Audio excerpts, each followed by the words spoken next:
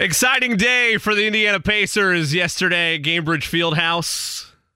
Bruce Brown officially introduced as an Indiana Pacer. Tyrese Haliburton puts pen to paper on that rookie extension that he received in one of the most luxurious contracts the Pacers have ever doled out. Money, money, money. Nothing wrong with that. He had a lot of similar GIFs and reactions on Twitter after the contract was announced last week, and then obviously able to finally get a signature down and be locked in with the Indiana Pacers over the next 6 seasons, 5-year extension, but still has 1 year underneath that original deal in the trade from Sacramento.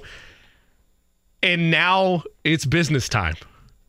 Not to say that we can't still have a fun rest of the summer. The offseason is very, very young in the NBA, but now this story shifts from happy that Tyrese Haliburton was able to achieve what every young child that wants to play professional sports dreams, which is generational, life-changing money.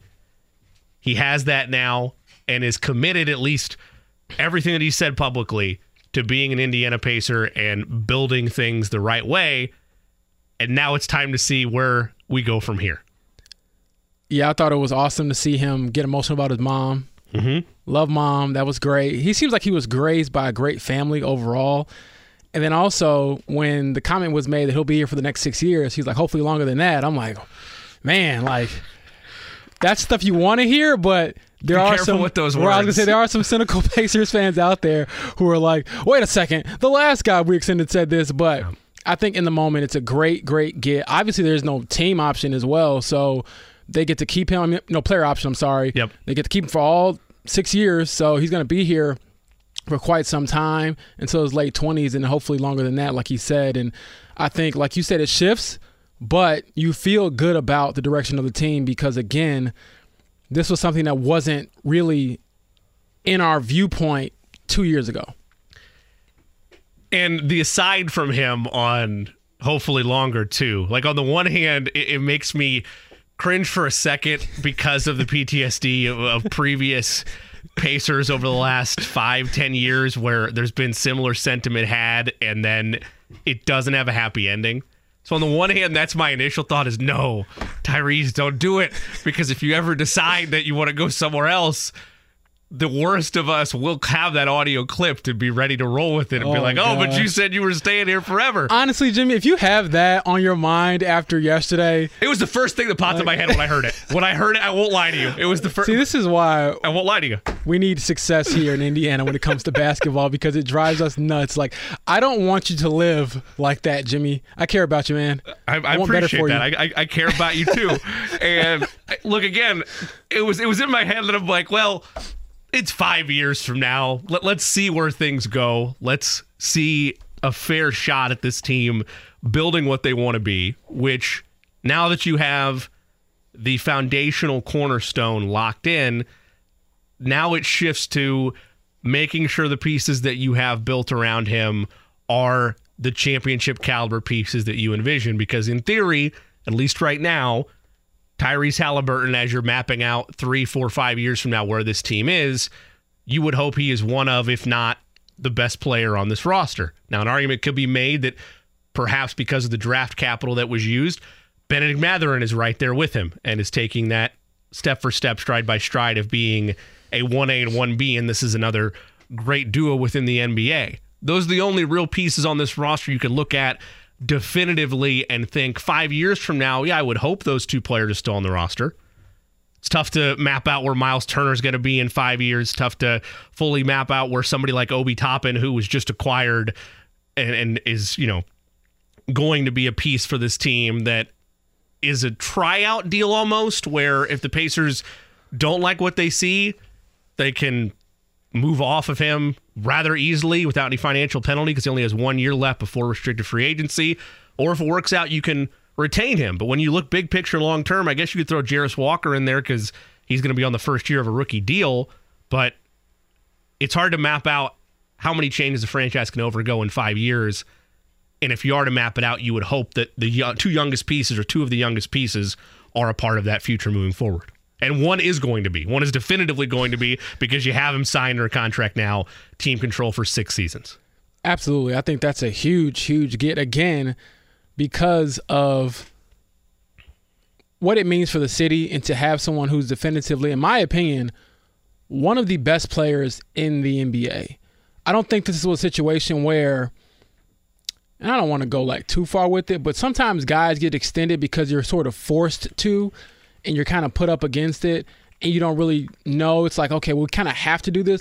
I don't think this was a have to thing for the Pacers. You know what I'm saying? Like, for example, Zion Williamson, great player, hasn't been healthy, hasn't been available, and the Pelicans probably felt like, we kind of have to do this because we've invested so much into him, so we'll pay him. But I don't know if they felt great about doing it, whereas the Pacers did it, and they have to feel really good about it because of the availability. He's been there. I know he was injured last year for a stretch there, but he's been there. He's been available. He's been playing well.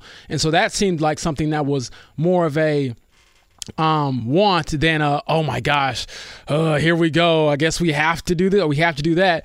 But the other cynical part in me, Jimmy, while I'm getting on you, and shout out to my boy Tony East. He tweeted out, this is great for the team. He doesn't have a player option, doesn't have a team option. It's just a straight up contract, whatever. And I was thinking to myself, Wendy style, Brian Windhorst. Sure. Like, what does that mean? Because we see Damian Lillard, for example, sign for a lot of money. There's not options in that either, and he's forcing his way out. And I'm not saying Haliburton would ever do that, but as you kind of alluded to, let's enjoy it now because you never know what the future holds. And so part of me was like, oh, man, the NBA is the league where, in my opinion, and I don't know how others feel about this, I just don't think that a contract is ever – you're going to be here for the length of that contract. I never think that, especially in the NBA, because if you're a star player, everyone always says, how can they move that guy? Where are they going to get in return? They always get moved anyway. So that's the other caveat. But let's keep it positive. Let's keep positive. Sure, no, and I'm not saying that it has to be all positive. That's a very real aspect of this that needs to be acknowledged. The one positive with it, though, is that he's 23 years old. He has the long-term financial security that, again, players dream of and seek throughout their entire careers.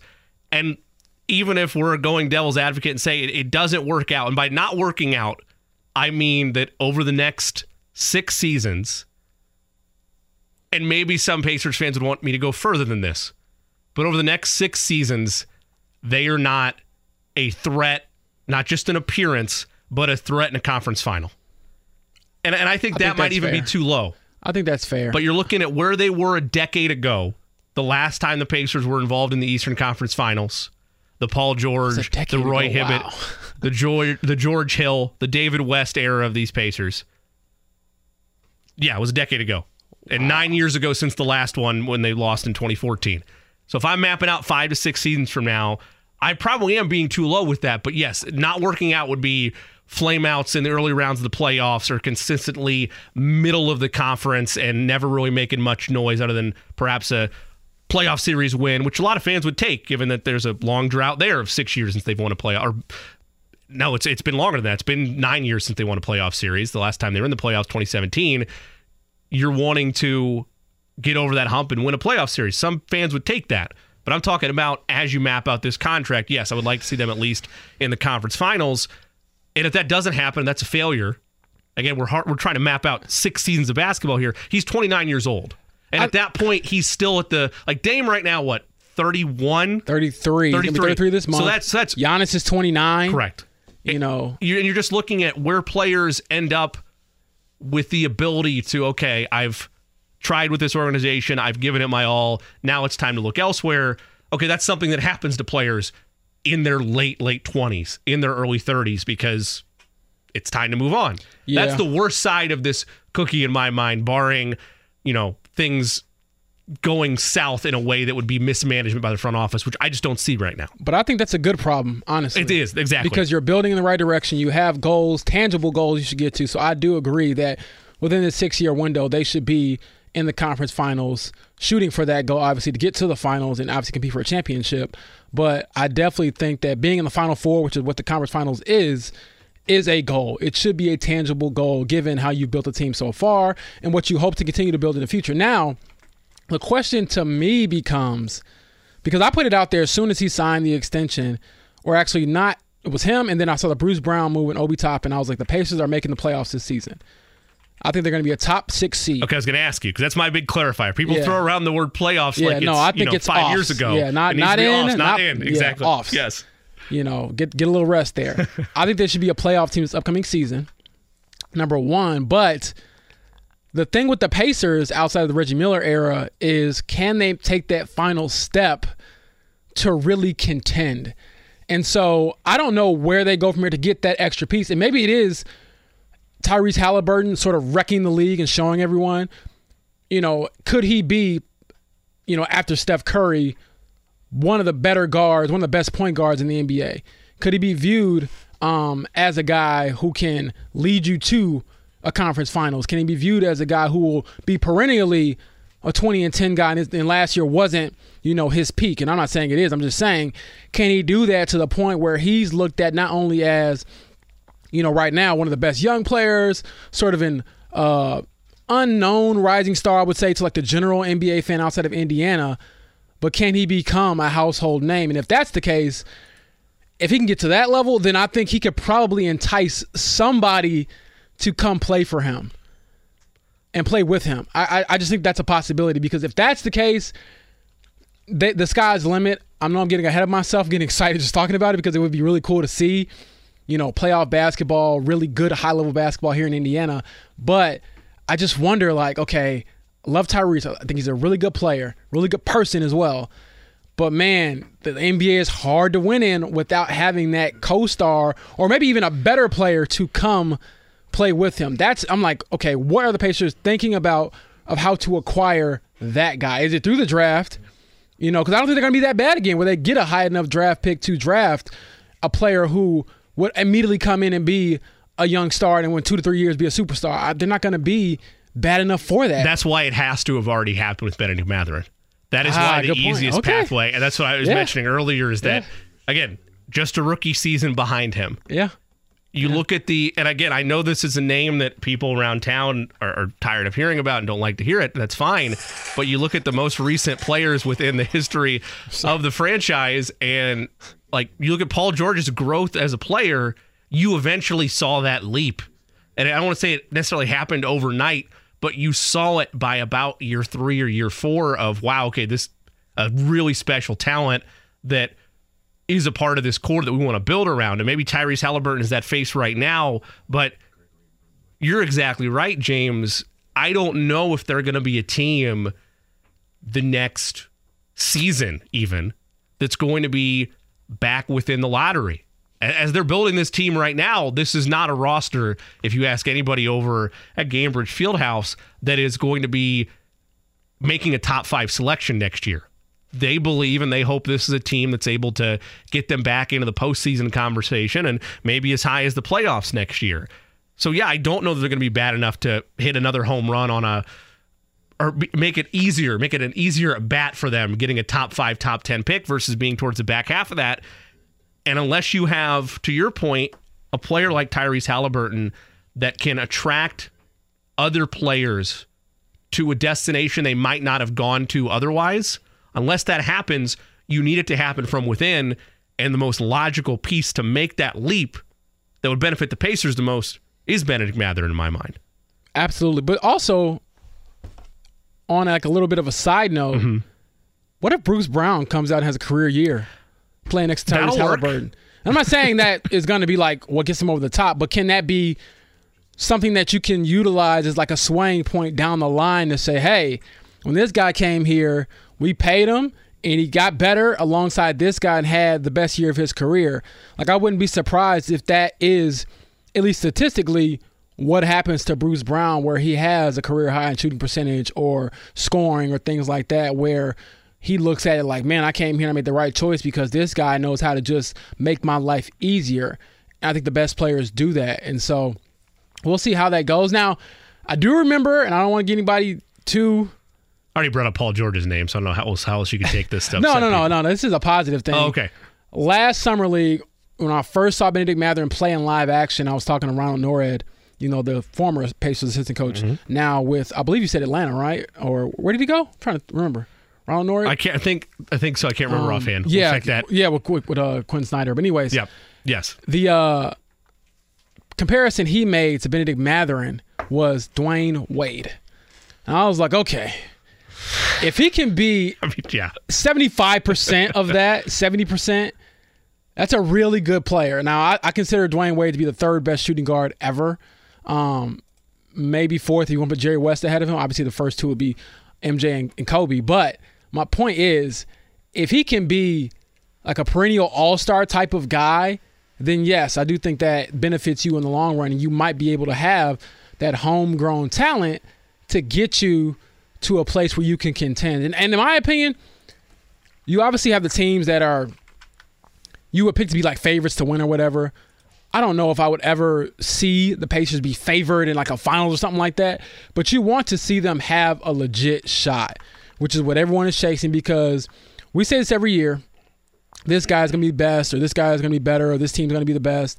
But injuries happen, things like that happen, trades happen, guys get older. Sometimes, the player you were the year before isn't the player you are now. So you want to just give yourself a shot to be in the thick of it and then let the chips fall where they may, because you never really know how it could go. I know a couple years ago, I didn't think like the Suns had enough to get to the finals, and they did. And this was obviously pre-Kevin Durant. And people were like, oh, well, they only got there because of this injuries. Who cares? Getting there, I mean, you think Giannis cares about winning a championship and because other guys were hurt or injured? That's part of the playoffs. And the same thing happened with Miami. They caught a break with Milwaukee. Giannis missed a couple games. Obviously, Jimmy went nuclear and they won. But again, you want to just give yourself a chance to be in the thick of it and have a legit shot to win it all. And so, not going to be there next year. I would just caution all the Pacers fans out there. However, I do think, again, playoffs, not play-in, should be the goal. Even if it is the play-in, just get into the playoffs. Get into a 7-game series and then see where you can go from there. But I just think that, I'll be honest, I do think that they miss the playoffs next year. That will be a failed season, considering what you've invested in Tyrese Haliburton, the pieces you've added this offseason, and the direction you're going in. We, of course, don't need to say it, but just for the sake of it, the injuries, when they get involved, that can complicate things, and you're willing to make an exception there depending on who the injured piece is. But otherwise, this is a team that is able to remain fully healthy and take the stride you think they should. Yes, this should be a team that, from a natural growth standpoint and what they've invested so far this offseason, Bruce Brown, Obi Toppin on the way, you would hope this is a team that's able to crack the Eastern Conference, especially when you look at all of the changes that have happened within the conference, just within teams that were in the playoffs a year ago. The other thing I want to bring up, and Eddie Garrison had brought this up yesterday to me after the show, which is when you're looking at where all NBA lists are and you're looking at who on this Pacers team is a potential candidate for that, the one that would impact the most from a financial standpoint, of course, is Tyrese Haliburton, and the way that contract is, the language is constructed on there. You're looking at players that are there right now, and this is going to change next year because it's positionless, so it'll be our first year to see how much harder is it for specific position players that might only be there because of the fact that the positions were assigned, versus this next voting cycle, it's going to be a positionless All-NBA. But Giannis Antetokounmpo, Jason Tatum, Joel Embiid, Luka Doncic, Shai Gilgeous-Alexander, Jimmy Butler, Jaylen Brown, Nikola Jokic, Steph Curry. Only of those names to this point that I've read, one or two of them, maybe he could bump out or leapfrog, if that. Donovan Mitchell, LeBron James, Julius Randle, Domantas Sabonis, De'Aaron Fox, Damian Lillard. That was all NBA last year. 3, maybe 4 names of all those that I listed that he could potentially sneak in there with. I agree with that, but he also has, and this is just brutally honest, his odds got at least slightly better because Ja Morant has automatically been eliminated from All-NBA contention because he's got the suspension, where I believe you can't miss more than 17 games next year. You got to play at least 65. So that's also something to keep in mind with Tyrese. You got to be healthy enough to play all the games, or at least play 65 of them to get, eligible. But I think what helps his chances of making All-NBA is that all of these guys you listed, outside of Luka, who is just otherworldly, and he gets a lot of respect for that, and Shai as well, SGA, who played out of his mind last year and took a massive leap. The playoff success, getting to the playoffs, helps you so much when it comes to the individual accolades. And I think for a small market team and a small market guy, it helps a lot with Tyrese because, again, they might try to find more holes in his candidacy as opposed to a person that is like a household name like Luka or Dame or somebody. So if they're able to get into that, let's say they're a fifth seed or something like that, I think that there's a legitimate argument to be made because to me, he would have to be playing at an all-NBA caliber level. Now, if he gets it, that's another story. He would have to be at that level, I think. And so I know this is his mindset. If the team success happens, the individual stuff will follow. And so that is something where I think that he could have a chance to sneak in there. And again, you never really know how these things shake out because of injuries with number one. And then number two, if guys take a step back or take a step forward, because of the guys you mentioned, the only ones that I would say are like guaranteed locks every year to be all NBA are like, Luka, Jason Tatum, Giannis, Joel Embiid, Steph, LeBron, Jokic. Like, I wouldn't say that Butler is a perennial all-NBA guy. I wouldn't say Julius Randle or Domantas Sabonis are like perennial all-NBA guys. And so that's where I'm like, again, it helps, like you said, where they have positionless things. Because to me, if Tyrese has like even the identical season he had last year where he's 20-10 and shooting 40% from three, but he plays more games and they make the playoffs, this city will riot if he's not all NBA because that is his efficiency is what sets him apart from other great guards in the NBA. And so I don't think you can lead potentially, like, I think he might have been number 2 or 3 in assists per game this year behind James Harden and whoever else on that list. But I can't see a world where he's 20-10, 40% from three, they make the playoffs, and you're telling me that there's 15 other guys in the NBA who are better than him. So it has to kind of go, you know how it is with small markets, everything has to sort of align because I know that there's always going to be that knock on you because the other factor, which people don't want to admit sometimes, is they don't play a lot of national TV games. They'll probably get more this year, but if they don't see you, like the box score watching has to be like enough to at least get you in the conversation.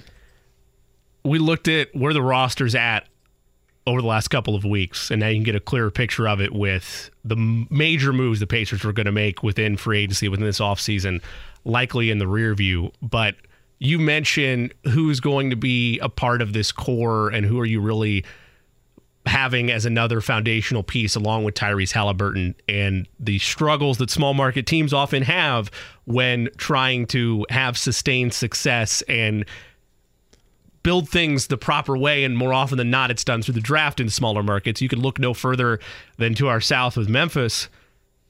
Jaren Jackson Jr., Desmond Bane, Ja Morant. That trio right there alone is when you're looking at hitting on pieces that mesh well together. You're hoping that same thing happens with the extension now to Tyrese Haliburton, Bennett Mathurin, Jarris Walker. Again, that's mapping things out year over year. Ideally, that's what you want. From an ideal standpoint, you want to see as this thing grows together that the draft picks, particularly the first round selections you made, you not only hit on, but you build around with a core that flows well together, that is a formidable force around the Eastern Conference, if that's legitimate goal of making a conference finals and beyond over the life of this Tyrese Haliburton deal. And that's not to say the roster can't change. And like you mentioned, Bruce Brown's only 26 years old.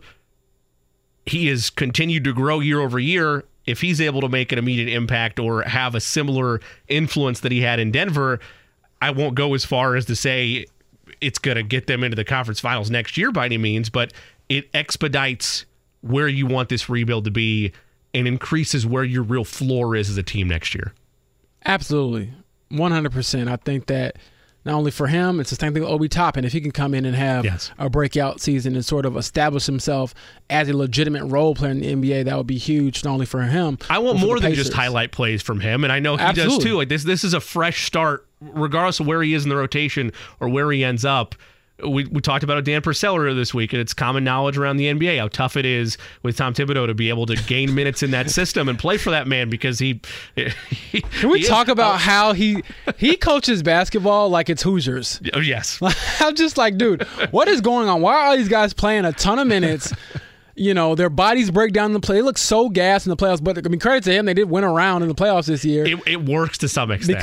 I'm not going to disparage fully against him. No. It's tough. It's just funny because out of all the series I watched in the playoffs, and I watched them all, that Knicks-Cavs series was like something out of like the 90s with how brutal it was, the low scores, the bad shooting, and his teams just win ugly most of the time. But you wonder, again, like you said, when you have an environment like that where you're so attached to certain guys playing certain roles, playing certain minutes, you know, was that the proper environment for Obi Toppin to succeed in? And again, I think it's very rare for a player to be able to succeed in any environment.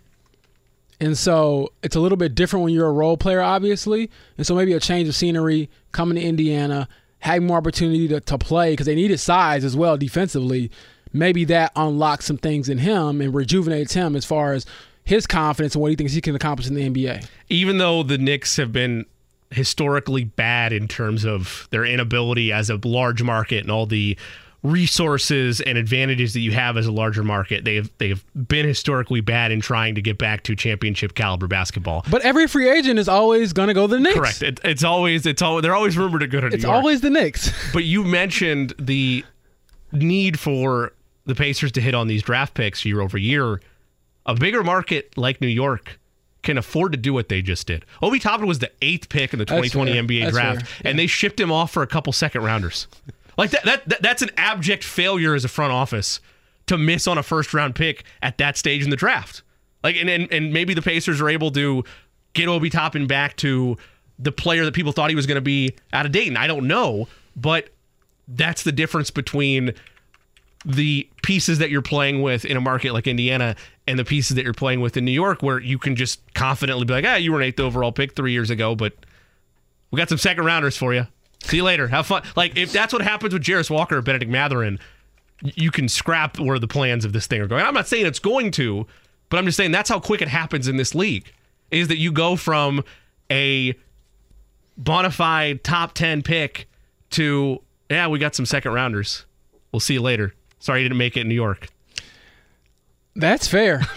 That's very. It's a life comes at you fast moment. Yeah, it really is. And I mean, hindsight is 2020, but I'm looking at this draft class in 2020. Haliburton was after Obi Toppin. You know, Tyrese Maxey was after him. Desmond Bane was after him. And again, these players are better right now, but you wonder, how do these players develop if they go to the Knicks instead of Obi Toppin? So again, and I'm not saying 2020 draft. You just listed it, and I remember us looking back at it a week ago. I'm not saying it was a top shelf draft by any means, but the larger issue is you had the selection, and 3 years later, now you're moving on. Yeah, that's fair. That's fair, especially for a top 10 pick. We'll see what comes of it because everyone is, and this is how it goes in the offseason. You're very high on every single move you make. Mm-hmm. Everyone has a great offseason. Everyone's excited for the direction they're going in. But I like to see tangible results. And we'll get our first taste of that, at least a little bit, with Summer League Saturday. We got Wemby tonight. I was hoping they had the Pacers on the schedule. They don't have them. Because I was like, you didn't come to Indiana. No Wemby to Indy. All right, Jarris. Lock them up. Lock them up, Jarris. Yeah, the option for you to sell on those is either like tonight or whenever Wemby makes his first appearance in Indiana. All the T-shirts you had, you got to figure out a way to I don't know. get rid of I'm going to have those. to show with my bootleg T-shirts when he comes to Indiana to make my most profit, supply and demand, know a little bit about, the econ, class and things like that. So we'll try to see if it works. But jokes aside, I do want to see what these young Pacers look like in their first Summer League contest tomorrow. And then not only for Jarris Walker, but, for example, Keegan Murray looked like Michael Jordan throughout his first few Summer League games. If Benedict Mathurin comes out looking like that, I don't want to see any more from him. 2 games, you're done.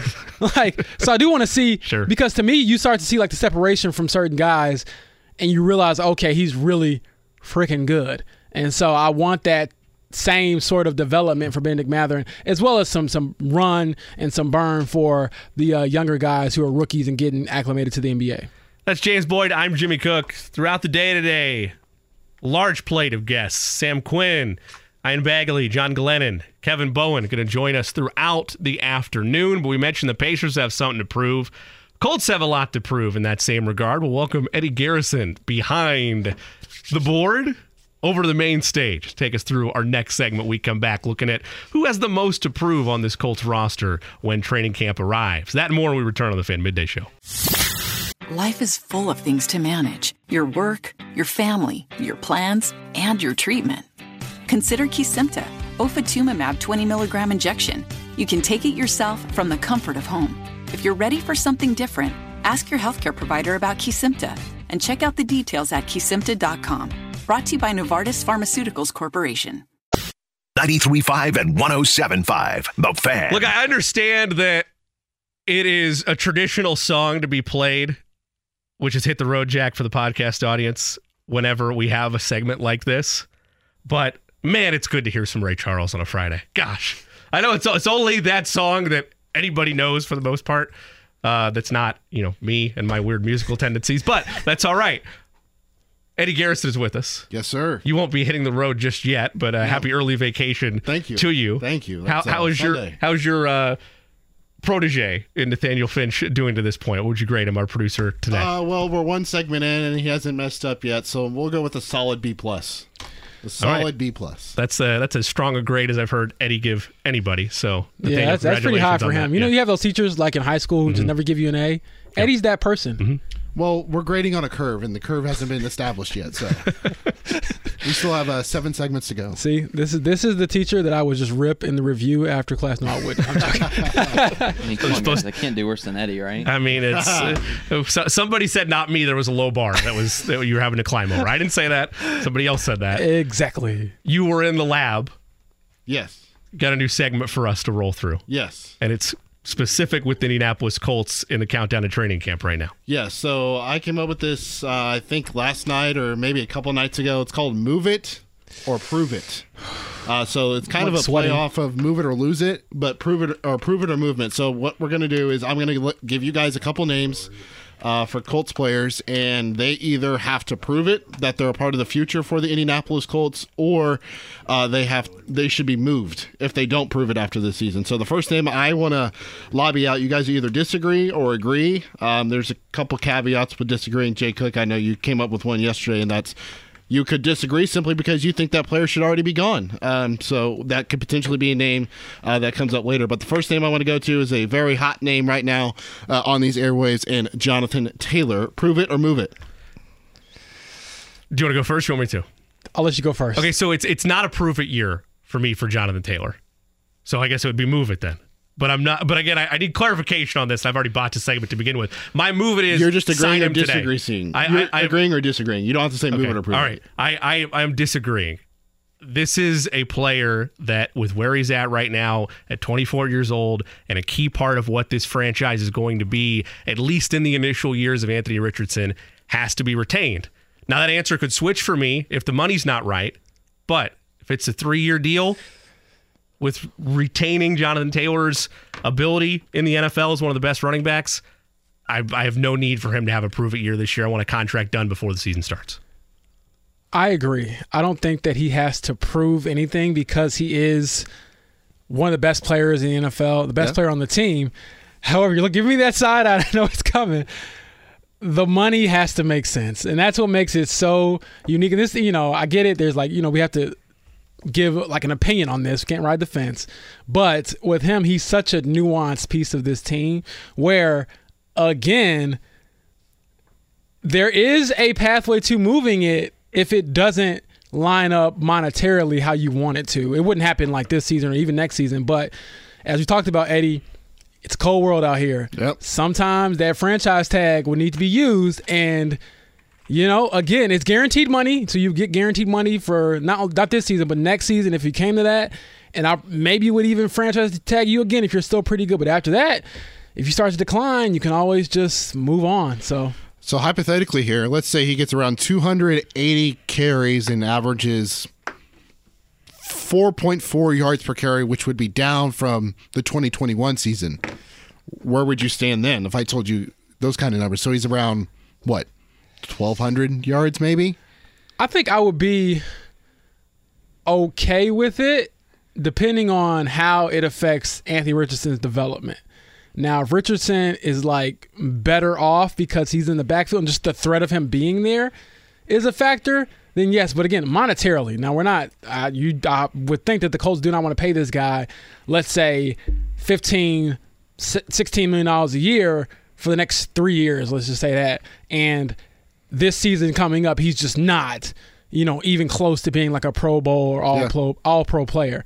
Now, again, I think that JT can bounce back physically, but I mean, running backs are kind of finicky. Like, your window of being at your peak is pretty small, and usually it's earlier in your career. Mm-hmm. And so, man, that's a tough one. Jimmy, got anything else?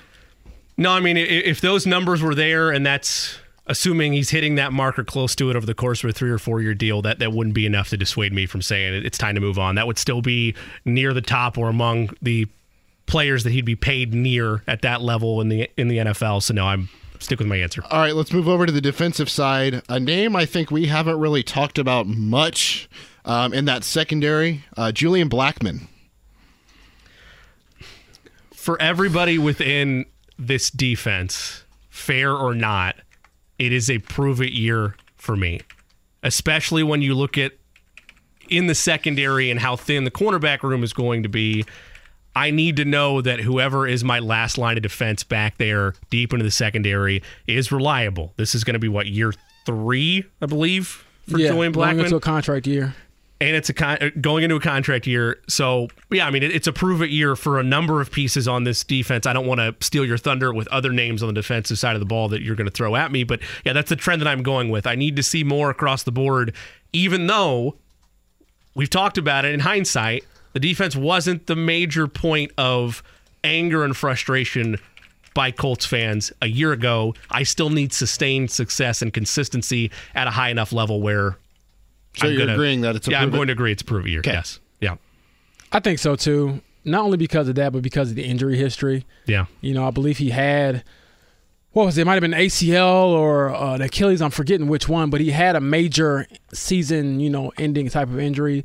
Was out last year with the ankle injury, missed some games, lost his starting spot actually to Rodney Thomas, and then it became Rodney Thomas and Rodney McLeod, who was now with Cleveland. So I think that I agree with Jimmy on this, where it's sort of unfair, but he hasn't done enough to make you think for certain this is my guy for the future. Yeah. And it could help. It could change. I mean, if you come out this season, he is going to a new position where he's going to be the strong safety instead of the free safety. He'll be more up in on the action, which he said he prefers. And so maybe he has a year where you're like, okay, we bring him back. But to me, it's not something where I would be appalled if he isn't brought back. Or even if he is brought back, it's something that really catches a headline, in my opinion. It's going to be contingent on his health, really, in my opinion. He's got to be healthy. If he's healthy, he's back. That's simple enough. Yeah. I'm sticking on the defensive side here. Jimmy, yesterday when you brought up the caveat that you could disagree simply because you think a player particularly should already been moved or gone, and I know you just said you would agree that every defensive player is in a prove-it year. What about Shaq Leonard? Does he fall in that disagreement because you think he should be gone, or an agreement that he's got to prove, A, that he can get back to that level he was playing at, and B, play up to that contract? The boat to move Shaq Leonard is gone right now. Like, move on for him as in put him in a trade package, because the value is far too low to the type of player that I think we all know he can be. That said, and I don't think I'm the only one that feels this way, but it's also not his fault because it's July. And no, I'm not mad if I'm a Colts fan that he wasn't out there for OTAs and he's still recuperating and getting himself ready to go and be back to full strength, because you don't want him to come back early. Otherwise, you have a situation, a nightmare scenario like you had last year. But yeah, it's very much I agree with you. It is a prove-it year for Shaq Leonard, because as he is continuing to be the type of player prior to this injury where, okay, this is a piece that I want on my championship level defense, that's something that's now reevaluated because of the injury history and his ability to get on the field. That changes on a dime if he's out there week 1 and beyond, but until that happens, yeah, it's a prove-it year. Yeah, it's a prove-it year. It has to be a prove-it year. And I say that because of the amount of money he's making. He signed a 5-year, $99 million extension. At the time, it seemed like a great decision because he was arguably the most dominant force in the game when it came to turnovers and game-changing plays and being the maniac. And so he hasn't been that for the better part of a year now, and you just wonder, can he get back to that? I mean, every update since his second back surgery in January has been he's progressing. The last time we talked to Shaq was in April. He said, I believe it was, I'm paraphrasing, but it was along the lines of something like, I'm not really doing much running right now. Like, he wasn't running. And I was like, okay, that's a factor that obviously needs to happen in football. So you wonder if he can get back to that level. And again, because it's a shrewd business, Eddie, their out is next season for the Colts. Yep. If he doesn't perform well this upcoming season, they could cut him. Only $8 million in dead cap. $8 million in dead cap, and then you don't have to pay him the remaining 3 years, roughly $50 million left on his deal. 13, 14, and then $19 million in 2026 as a 31-year-old. I mean, and we're talking about an off-ball linebacker. So it's hard to say that out loud because I know for a fact Shaq wants to be out there. He wants to be who he once was, but we have to just see it. I mean, talk right now doesn't really matter. And for me, it's not even it has to be week one. Even if he takes his time and he wants to be better and smarter this time around, and he's like, hey, I'm not ready until week 8 or whatever. But if whenever he takes the field again and he looks like a dominant player again, I think you're okay. But if it gets to that point where, like, you're not playing, you're not out there, when you finally come back, you're just not who you once were, then I think you have to seriously consider moving on. Plus, you guys have to factor in Zaire Franklin, a name that you guys didn't toss around, and being a perfect replacement last year for Shaq. Granted, the turnovers weren't there for Zaire, but he was still making a bigger impact, I think, in run defense than Shaq, and certainly in the passing game too. I gave you guys a list of players, and I'm going off the list now. Quentin Nelson, want to throw a little bit of a wild card in here for you, both of you. He had a down year last year. You know, you're paying him $20 million a year to be one of the best guards in the NFL. Does he need to prove it that he's worth that $20 million? And if not, do you move it? The name that you had on there that did not get said in this segment, which goes along the whole offensive line feed. Are you still going to continue down the O-line? We'll see. Okay. Well, I won't shout out the name, but there was a name that you were going to mention where I said yes, because on this offensive line and how Tony Soprano Jr., even though the big money has been paid out and there's still talent on the offensive line, the theme is Tony Soprano's going to have to be a miracle worker to get this offensive line back where it was 2 seasons ago. For Quentin Nelson, yes, I need to see the value of him on this team. The out for him, though, isn't until 2025, and you look at guards around the league, that's not a palatable contract for a team to take on. So, on the one hand, and this benefits Q, they're stuck with him to some extent. Like, they're stuck with him for at least 2 more years unless they find a team that's willing to take him on and they want to move there. So, no, you're trapped with a hand behind your back in this. I need to see it from him. I do need him to prove it, but there's no real escape hatch with him anyway. I don't think it's a prove it year. Finally, a disagreement. Let's go. Yeah, I think that people are kind of overblown. Like, he is really good. He had a down year, and he was a Pro Bowler. He's been in the league, I believe, 5 seasons. He's been a 5-time Pro Bowler, 4-time All-Pro. Everyone take a deep breath. And he matters. The contract might not be great when you look at other teams around the league, but let's not forget who he'll be protecting this year, and that's Anthony Richardson. And as long as he does that to a high level, the money will be worth it, in my opinion. So I don't think that they have to prove much of anything. He's a really good player. They had a down year, but even in his down year, he still was one of the best offensive linemen in the NFL. Okay, so the other name on that list, that was an offensive lineman that Jimmy probably just hit on a little bit, was Ryan Kelly, so we won't go there. How about Bernard Ryman? There's a lot of question marks surrounding about his future. Does he need to prove that he's worth the money as a left tackle going forward and that he is the left tackle? I don't even know if it's a money thing because he isn't getting paid that much right now, but it is definitely a prove-it year. Soon, yeah. Yes, because you're going to have to extend him at some point, but I think it's a prove-it year, and this is why I haven't been as high on the Colts' draft haul, because they didn't really address the offensive line that much. The only person they obviously drafted that will play, I think, this season is Blake Freeland. They have drafted Jake Wood in the seventh round.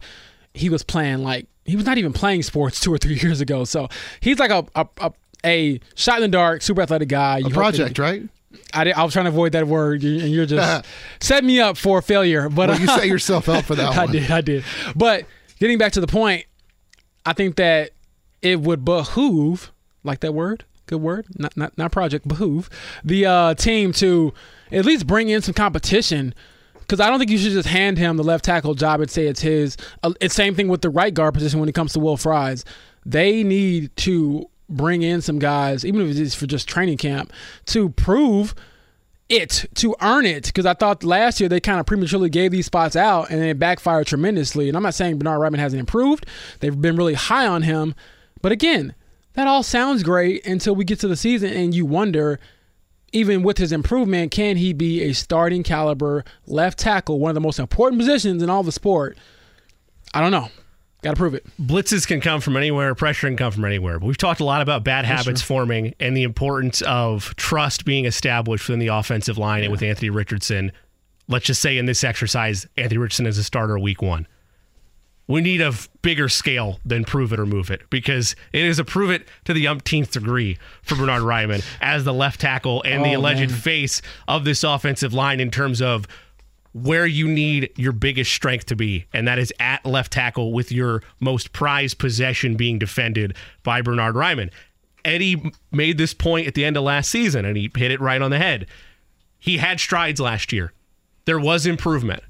Perhaps we were a little bit too hard on him going into the 2022 campaign, but that is a heavy crown to wear. I need to see it again, and I need to see it at a higher, more consistent level if he is going to be somebody that is a paid piece of this offensive line. Plus, I think the fact that he added, 15 pounds? Yeah, he did. He got bigger. Will help him, You know, he can try to get in trenches with me now. You know, but, all right, last one. Have a little fun with this one. It's not a player. It's a coach. Uh-oh. This man trying to get me fired on my day off. Gus Bradley.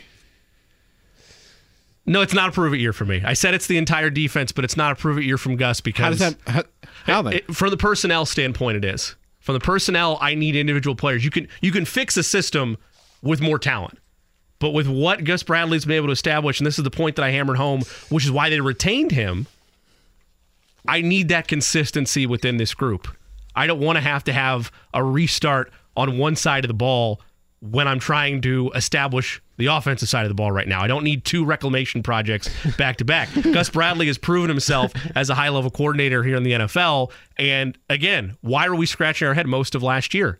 Had nothing to do with Gus Bradley and his system. It had to do with we had a quarterback from the Stone Age outside of the Minnesota Vikings game. It had to do with a quarterback from the Stone Age trying to thrive in a high-powered NFL offense. So no, it's not a prove it year for me for Gus Bradley. Might be for Shane Steichen because this wasn't a hand-picked guy from him. It was a pre-existing coach. But for me, it's not a prove it year. I don't think it's a prove it year, mainly because he has the greatest built-in excuse with the Isaiah Rodgers situation that went down. Sure. Because, I mean, not saying that he was going to be some lockdown corner. However, I do think that even with the young guys and how promising they may look, there's going to be some growing pains, and I could see the Colts giving up a lot through the air, just given how young they are, how inexperienced they are. And again, like Jimmy said, you don't want to see too much change after finally feeling like you stabilized the team. And to his credit, they actually had a pretty good defense, I believe like halfway through the season last year, until I think you just wait on everyone where you, to the point where you can't score. At some point, you're going to crack. And then it felt like the levee broke, especially in Minnesota, obviously, where it just never really was the same. So I don't think it's a prove it year, but I want to ask you two, put Eddie on the spot, talking about prove it. Oh. Can Jim Irsay prove that he can be patient? Because every year he brings up Lombardis, he brings up playoffs, he brings up history, glory. Can he prove to be patient? Especially after last season where obviously we saw what impatience brought the team. Are we talking about throughout the entire season to start the season? Or it's a multi-year thing? Yeah. What are we doing? I'm saying throughout this season. Now, I don't know about next season. This season, Anthony Rich, new quarterback, new coach, new vibes. I mean, he needs to prove it for me. he needs to prove it for me that patience can exist, and that includes one toe out of line. This is a playoff team. Like I need legitimate steps of patience shown by Jim Irsay, and he's already failed that test before the season started. because of Superman. You're going on his Superman's TikTok here. right now, by the way. I'm proud to be a part of the James Boyd TikTok. Romeoville Kid. At Romeoville Kid. There we go. But you got to answer this, Eddie. I'm going to say no. Oh. I think he can.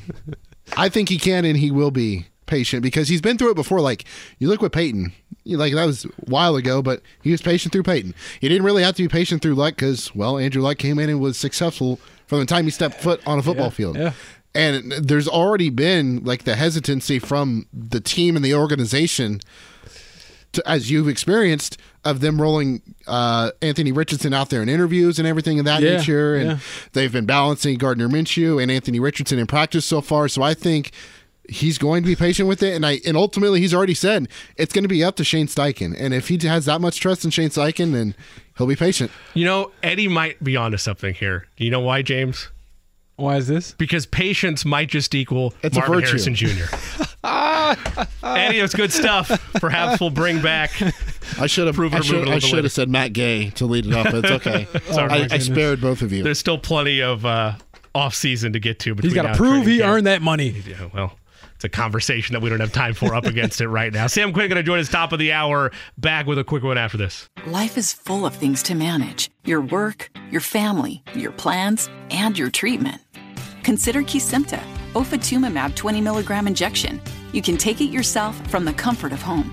If you're ready for something different, ask your healthcare provider about Kesimpta and check out the details at kesimpta.com. Brought to you by Novartis Pharmaceuticals Corporation. Back in the DriveHuber.com studios, Jimmy Cook, James Boyd. Eddie Garrison joined us last segment. Perhaps we'll get more from him and Nathaniel Finch a little bit later throughout the show. Quick segment here, James. This is going to be a part of our larger conversation, and I did not look this up prior to the show because I was burnt by it last year, and I didn't want to have heartbreak right away. That is, of course, the NBA Summer League, and regrettably, you cannot. Okay, so we can't bet on NBA Summer League, unfortunately. At least there's no lines out right now, but you don't participate in that kind of thing anyway. Tonight, 9 p.m. Eastern, Brandon Miller, Victor Wembanyama going up against one another. Will you be a part of that action? I'll be tuned in. I actually called my dad this morning to let him know. I was like, hey, Wemby's making his debut in Summer League. Got to lock in.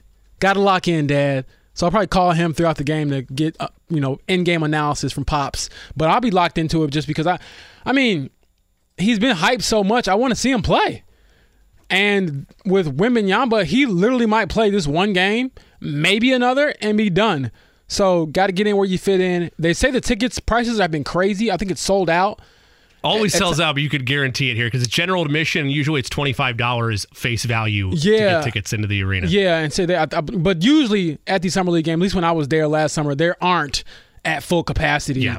And even with the number one picks in years past, they haven't been at full capacity. Craziest I had was Zion Williamson. That debut, because again, people forget about, it wasn't this level, but people forget about the hype that was there for Zion out of college. Yeah, he was. It wasn't LeBron, it wasn't Wemby, but it was still, this kid's a freak and is going to be a dominant force. Yeah. We know how it's gone to this point. I just hope that, none of these players end up with like 8 fouls or something where I have to look at the ugly box score and people tell me, oh, he played great. And I'm like, well, he wouldn't have been playing.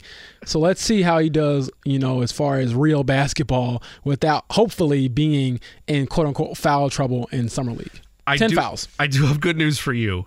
We still can't bet on the Summer League, but this is how big the Wemby hype is. DraftKings has an entire section of NBA. It goes futures, off-season, awards, Wemby.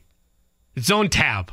Its own tab in the betting markets is variation of Wemby bets. I don't know how I feel about that. We're this conversation for another day, but that definitely speaks to the hype that he has because I can't imagine him going anywhere probably for the rest of his life without security. So Well, have fun with that. Yeah, he's already had one incident with his security detail. We, again, do not have time allegedly. Sorry.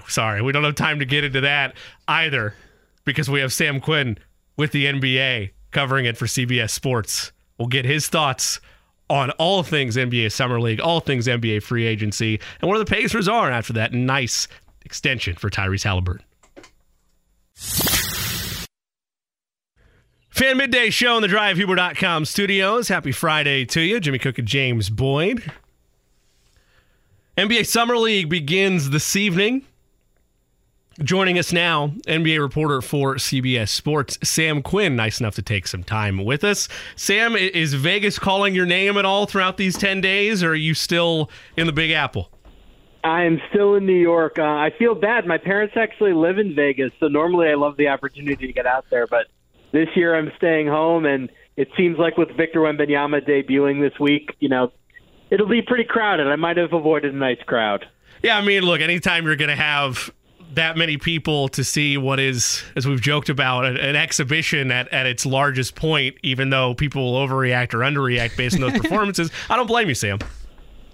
Yeah, I'll put it this way. I can see these guys in 3 months in games that count. I don't feel any great need to rush.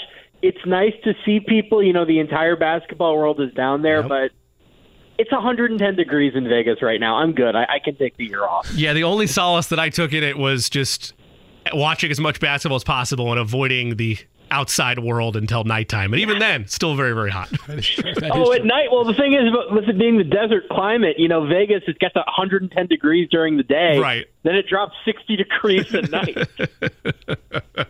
Well, since you're not out there in Las Vegas, and we will circle back around there, even though I'm sure you'll be watching it all from afar, I want to stay local for just a second.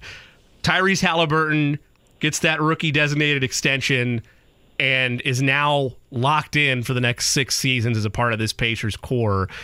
As you look at where they want to be next year, where they want to be over the life of this contract, what does this deal mean both long-term for the franchise as well as for Tyrese Haliburton himself? I don't think there was ever any doubt about this contract, obviously. I mean, Tyrese Haliburton, even going back to when he was in Sacramento, had made it clear he was comfortable being in a small market. That was never something that was going to bother him. But that said, getting somebody to sign a deal like this, knowing that you're going to have your franchise superstar for the next 6 years, is a pretty big deal, especially in a market like Indiana where Paul George didn't stick around. And, it's in certain cities, it's easier to keep players than it is in others. Haliburton is the sort of player that one day you could build a championship team around. I think they have a little bit of a ways to go, but they're headed in the right direction. And while this step might have been obvious, we might have known it was coming, it's still pretty important and symbolic to say, hey, we have a guy who we can build a championship around, who's committed to our team, who wants to be here and understands, this might not happen right away, but we're moving in the right direction. Sam, I saw the interview yesterday, and Tyrese Haliburton shouted out his mom, very humble, and I just want to say, Lord knows he could not put that kind of talent in me, because the money would change me. The money would change me so much. I would be like, yes, I'm worth every penny. I'm never going to be the same, all you peasants out there. But no, jokes aside, another guy got a pretty big payday, got announced yesterday, was Bruce Brown here in Indianapolis. What do you think he can bring to this team, given the championship DNA that everyone talks about, and obviously still being 26 years old? Yeah, I found it a little interesting. They announced him as a forward instead of a guard. Now, if you look at the minute-by-minute breakdown, I think it has been close to a 50 minutes or 50% split, where he's played sometime at forward, sometime at guard. He is like 6'2" or 6'3". He's a smaller guy, and the Pacers do have a lot of guards. They trade Chris Duarte mainly to get out of that logjam in the backcourt, but they still have Buddy Hield, still have Haliburton, still have Andrew Nembhard, still have TJ McConnell. There are a lot of guys, and Benedict Mathurin too, who frankly is probably going to start this year and had a fantastic rookie year. They do have a lot of smaller guys in that backcourt, but Bruce Brown does things that the rest of them really don't. He can defend way bigger than his size, low center of gravity, very strong, long arms. I don't know how I feel about how small they are, but if you just look at the raw skill set that Bruce Brown brings, the defense, the supplementary ball handling, the connective passing, those are things that championship teams really need. The Nuggets clearly valued. And I'd also say they structured the contract really, really well. They do this 2-year, $45 million deal. The second year is a team option, or it's non-guaranteed. I can't remember exactly what they decided on. But the point is the Pacers can get out of this in a year. I don't think that they only plan to keep Brown for a year. But if you look at the way his free agency derby was shaping up, basically every contender was looking at him and thinking, man, we'd really love to add Bruce Brown. We only have the mid-level exception, so we don't know if they'll take that. The Pacers beat all of those offers with the big one-year balloon payment. But next offseason, they can renegotiate a longer-term deal with him with the championship sheen kind of off and maybe not as many contenders trying to steal him away, you can renegotiate for a longer deal at a slightly more palatable year-by-year number. So if you told me in a year he re-signed at something like 3 years, $45 million, I would say that sounds about right, but you got him in the door, and that's what counts.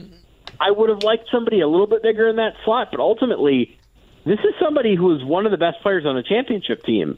It's hard to complain about that, right? Like, any team would have loved to have him, and Indiana's the one that got him. How does a player like Tyrese Haliburton of his caliber, Sam Quinn, CBS Sports, covers the NBA with us here on the Fan Midday Show. How does a player of Tyrese's caliber, when you look at the way contracts are structured, incentivized with all NBA, how does a player of his caliber and his position group get impacted by all NBA going positionless next season? It's a good question. I think this year what we saw was that there was some positions were obviously more stacked at all NBA than others, right? Like, it was, frankly, a little bit hard to get to 6 All-NBA forwards this year, where I think I had Lauri Markkanen and Julius Randle as the 13 forwards on my ballot. Whereas the guards, there were like 11 or 12 guys that had real cases, and you were arguing like, oh, can I put Damian Lillard on here despite being on a team that, frankly, tanked down the stretch? Can I put Stephen Curry on here despite the missed games? Whereas, you get 5 or 6 forwards, it's hard to get there. So from that perspective, going positionless probably makes it a little bit easier for Tyrese Haliburton to make it. That said, the big thing is going to be staying healthy because we have the 65-game minimum. Last year, I can't remember exactly how many games Haliburton played. I think he was right on that bubble. He misses, several weeks in the middle of the year. If he's healthy, I would think he has a reasonable shot at it. But, with all NBA, you never want to be too certain. There's so many variables that can go into it. So I think it was smart of the Pacers to give him the incentives. I would have done it. I think with a player like that who's that good and that young, you want to keep him happy. You don't want to haggle over every last detail, but he's got a shot. I wouldn't say that he's likely or unlikely. I would say he comes into the season with a decent shot to make an All-NBA team. Yeah, Sam, to your point, Tyrese Haliburton played 56 games last season for Indiana. So obviously that would not clear the 65-game limit, or at least the threshold this year. So, and also I want them to be positionless because Nikola Jokic being second-team All-NBA last season looks horrible in hindsight. And this is why I'm glad I was there, because years down the line we have these debates on who's the best big. Or someone's going to say, oh, he was only second team that year. And I'm like, you get out of here. You're banned. And so it's a little funny because we had those years in like the mid-2010s where it's like, is our first-team All-NBA center DeAndre Jordan? Like, having that center spot has kind of been a blessing and a curse, where there was this period where we just didn't have anybody to fill the slot, whereas now it's like, oh, the 2 best players in the NBA play the position where we only have 1 slot. What are we going to do? It makes no sense. Sam, I used to cover high school sports and do high school basketball, and I had my all-area teams positionless. So if I can do that 3 or 4 years ago in Northwest Indiana, I'm sure the NBA finally, thankfully, has figured it out that you don't need positions in a positionless sport. And speaking of sort of being positionless, Obi Toppin is a guy who can kind of mesh into different positions on the court. How do you see him fitting in with the Pacers, and potentially what can be unlocked playing alongside Tyrese Haliburton?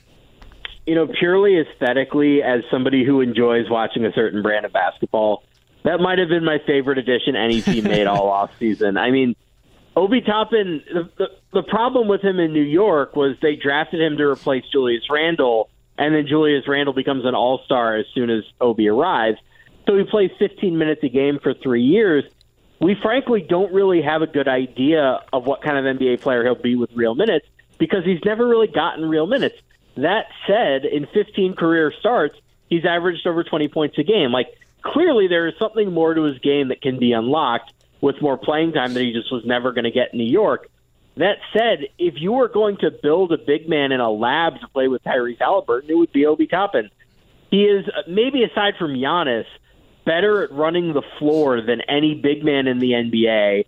He's a high-flying dunker. He's going to catch so many lobs from Haliburton. He's developed a bit as a three-point shooter. He's not great yet, but if you put him with Miles Turner, where they both got three-point strokes, you can really get creative with how you run pick and roll. You can do a lot of the double drag stuff that Atlanta runs with Trae Young, where you have big men that can both get to the rim and stay behind the arc, really confuse defenses. I think he's going to be a great fit there. In fact, if you're looking for a most improved player bet to make, I haven't seen his odds yet. I would very much be looking at him as kind of a flyer. The only question there is, he obviously plays the same position as Jarris Walker, who they just drafted number 8 in the lottery. So, it'll depend on how many minutes he gets, but Rick Carlisle does not like playing rookies. Last year was an exception given the roster that they have. But I would imagine Rick Carlisle is going to favor Obi Toppin in that rotation, and he's going to get a lot of minutes and a lot of chances to score. So I am very excited about that addition. A man after my own heart. We didn't even ask for a prop bet, and he throws one in there for us. I love it. I absolutely love it. Sam Quinn with us of CBS Sports. Do not, please, Sam, do not, feed this man any more prop bets, please. We could go down a dangerous rabbit hole the further that we take that walk. Sam, locally, the biggest mark on the Pacers that we would like to see improved from a season ago is on the defensive end. They've shown they have the ability to put up high-volume points. The problem is they're also giving them up to the other team. From a national perspective, is that the main area you want to see a leap forward from the Pacers? And if not, from your perspective, where do you need to see growth and a step forward from this team? Yeah, last year the big problem was they had all of these guards, most of whom were very good on offense, maybe not so good on defense. And then they had Miles Turner at center, but absolutely nothing in the forward slots. Now, I do think if you purely look at it from a depth chart perspective, Bruce Brown at small forward and Obi Toppin at power forward are significant upgrades in those forward slots, but they're not, the traditional great defenders, right? Bruce Brown is a very good defender, but he's better on guards than he is on forwards just because he's smaller. So I do agree that getting better on defense is the priority. They looked into OG Anunoby really hard, both at the trade deadline leading up to the draft. There was a lot of talk that they wanted to use their pick to trade for a veteran forward. I don't think that chatter is going to die down. I don't know what the Raptors are doing, frankly. I mean, losing Kyle Lowry for almost nothing a few years ago and then going through the exact same process with Fred VanVleet this year where they turn down offers at the deadline and then lose him for nothing. The Raptors have to commit to a direction at some point. I don't know when it's going to be. And OG Anunoby is a free agent next offseason. I would imagine the Pacers revisit those talks the moment Toronto says, okay, we'll consider it. If it's not Anunoby, I do think they are going to be looking for somebody who fits more of that traditional 6'7", 6'8" perimeter defender mold. I think Jarris Walker is more of a big defender than a wing defender. So I think that's something they're really going to look for because in a perfect world, Bruce Brown is defending guards, and Obi Toppin is not a great defender. So I do think they're one wing away on defense. That said, Miles Turner is one of the best defensive big men in the NBA. And while Tyrese Haliburton hasn't been great on defense so far in his career, he has the tools, he has the size. I would expect him to improve pretty significantly between now and, whenever the Pacers hit their final form as a contender. So, yeah, defense is a problem. It's not something I'm especially worried about them actually solving in the near future. I think they'll get there. To that point, I know we've talked a lot about the additions they've made, the extension, obviously, with Tyrese Haliburton. But how does Miles Turner fit into all of this, and how important is he in today's NBA? Because I do feel like he is one of the more underrated players in the league, and maybe that's because I can always have constant Lakers fans telling me he's worth like a bag of chips and they should just get him over there to L.A. But, how does he make this all work on the back end? Yeah, as somebody who writes a lot about the Lakers, I can tell you they would have loved to have had Miles Turner last year. I think he would have made quite a difference. There are so few big men in all of basketball who can bring elite shot blocking and, not elite three-point shooting, but very good three-point shooting. Having somebody with those two particular skills is so rare and so valuable that the Pacers getting him on the contract that they did last season, where they front-loaded the deal with that renegotiate and extend mechanic, where they used their cap space during the season to bump up his number, and then now the next 2 years, he's at a, frankly, deflated number relative to what he actually is worth. Mm-hmm. That's a gold mine for the Pacers. I mean, that's somebody that, he'd be an upgrade over 20 starting centers around the league, something like that. It's funny, they go after DeAndre Ayton last summer, and now I think if Phoenix called and said, hey, we know you loved DeAndre last year, would you trade him for Miles Turner? I think the Pacers would probably hang up the phone, right? I mean, yes. He was so good last year, and he clearly this is not a slight against Sabonis, who obviously had a fantastic season in Sacramento. Those two both clearly needed to separate because their timeshare at center didn't make sense for either of them. Both of them had wonderful seasons away from each other last year as full-time centers. And I think now what we've seen with Turner over the last year is we knew he could shoot. We knew he could block shots. Now we're starting to see the rest of his game fill in because he doesn't have to worry as much about Sabonis being there. You know, he's had more of a floor game last year. He was better near the rim. I mean, there are very few centers I'd rather have than Miles Turner. I think the extension they got him on was a steal.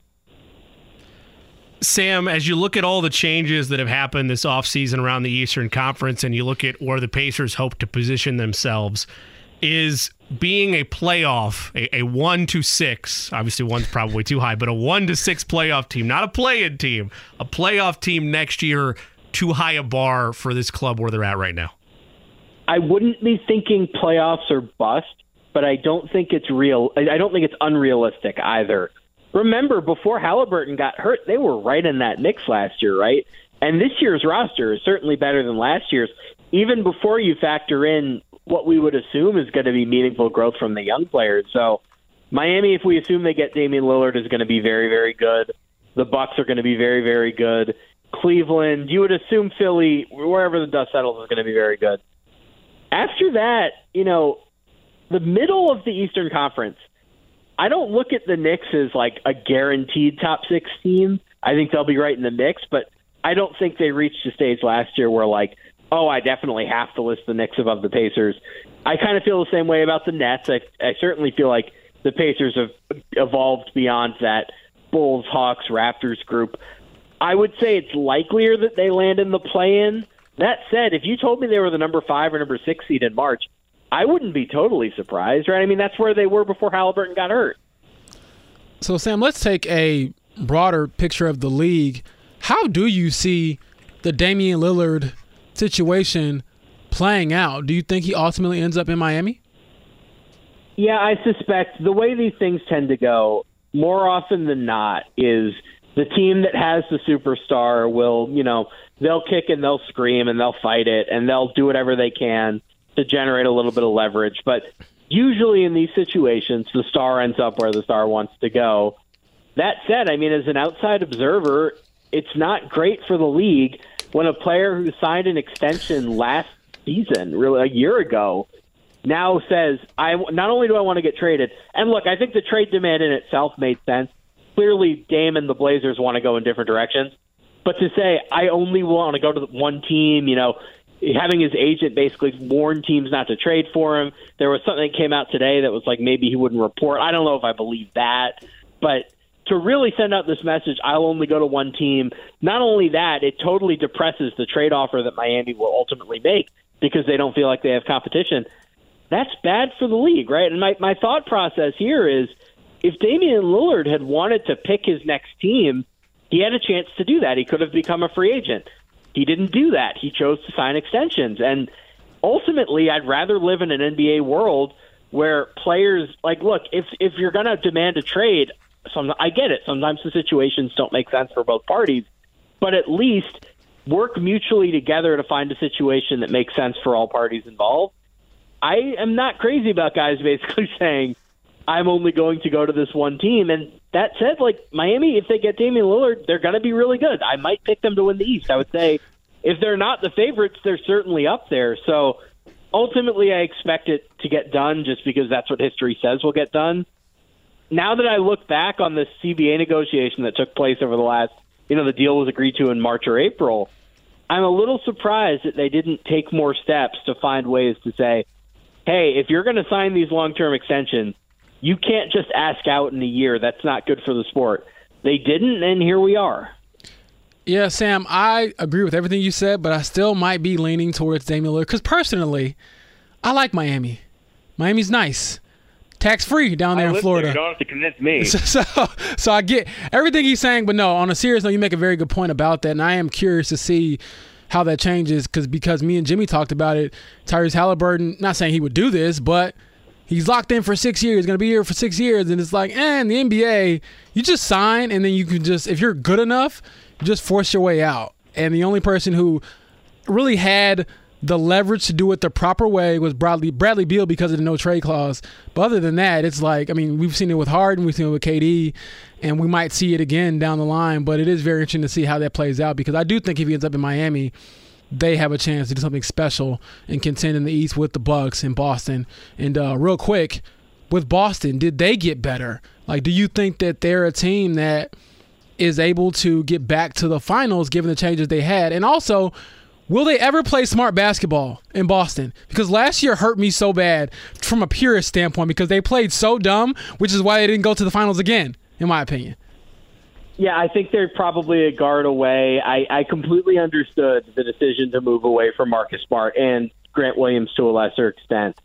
I think when you've lost that many years in a row in such painful ways, even I'm not going to sit here and disparage Marcus Smart. I think Marcus Smart is going to have a wonderful influence on Memphis. But I think there's something to the idea that voices get stale over time, and that's part of why Brad Stevens resigned as the coach and became the GM. He felt like the team needed to hear a different voice. I think there's some truth to that in locker rooms as well, where the Celtics were kind of the rare contender where the best players on the team were not the loudest, right? The guys who, the heart and soul of the team was Marcus Smart, and the guy who, was constantly talking trash and making noise was Grant Williams, and clearly that wasn't working out. So now the onus really falls on Tatum and Brown to step up into, I don't want to say step up into leadership roles, because obviously they were leaders before, but now the safety blanket's gone with Marcus Smart, and it's really going to be on them. I do think Kristaps Porzingis, if he can stay healthy, that's one of the ultimate ifs in the NBA, is a great addition purely because so many of their issues on offense last year, and really dating back to this entire era, has been their offense is great when the three-point shot is falling. When it isn't, they don't really have many fallbacks. Well, a 7'3" guy that can score 2 feet from the rim or 25 feet from the rim is a pretty good fallback to have. When all things are failing, a Kristaps Porzingis mid-range jumper is usually going to be a pretty clean look because nobody can block it, right? He's 7'3". Kristaps, he had a very good post-up season last year. I don't know if I quite buy it, but he's going to get the best looks of his career playing with Tatum and Brown. I get the logic behind making the move. I do think they're going to need to find another guard at some point. Derek White had an awesome year last year. Malcolm Brogdon's injuries are concerning. The Clippers could have traded for him and didn't because there was something in that medical file that scared them off. Are you going to trust him going into next season? Are you going to feel comfortable with Peyton Pritchard playing a real role? I don't know that I would, because whenever the Heat saw him over the last few years, they just torched him on defense every single possession he was on the floor. At some point, I'd like to see them maybe turn that Brogdon contract and a couple of picks into another guard. But otherwise, they're going to be right in the mix, right? They have two of the best, 15, 20 players in the NBA. Porzingis makes sense for their flaws.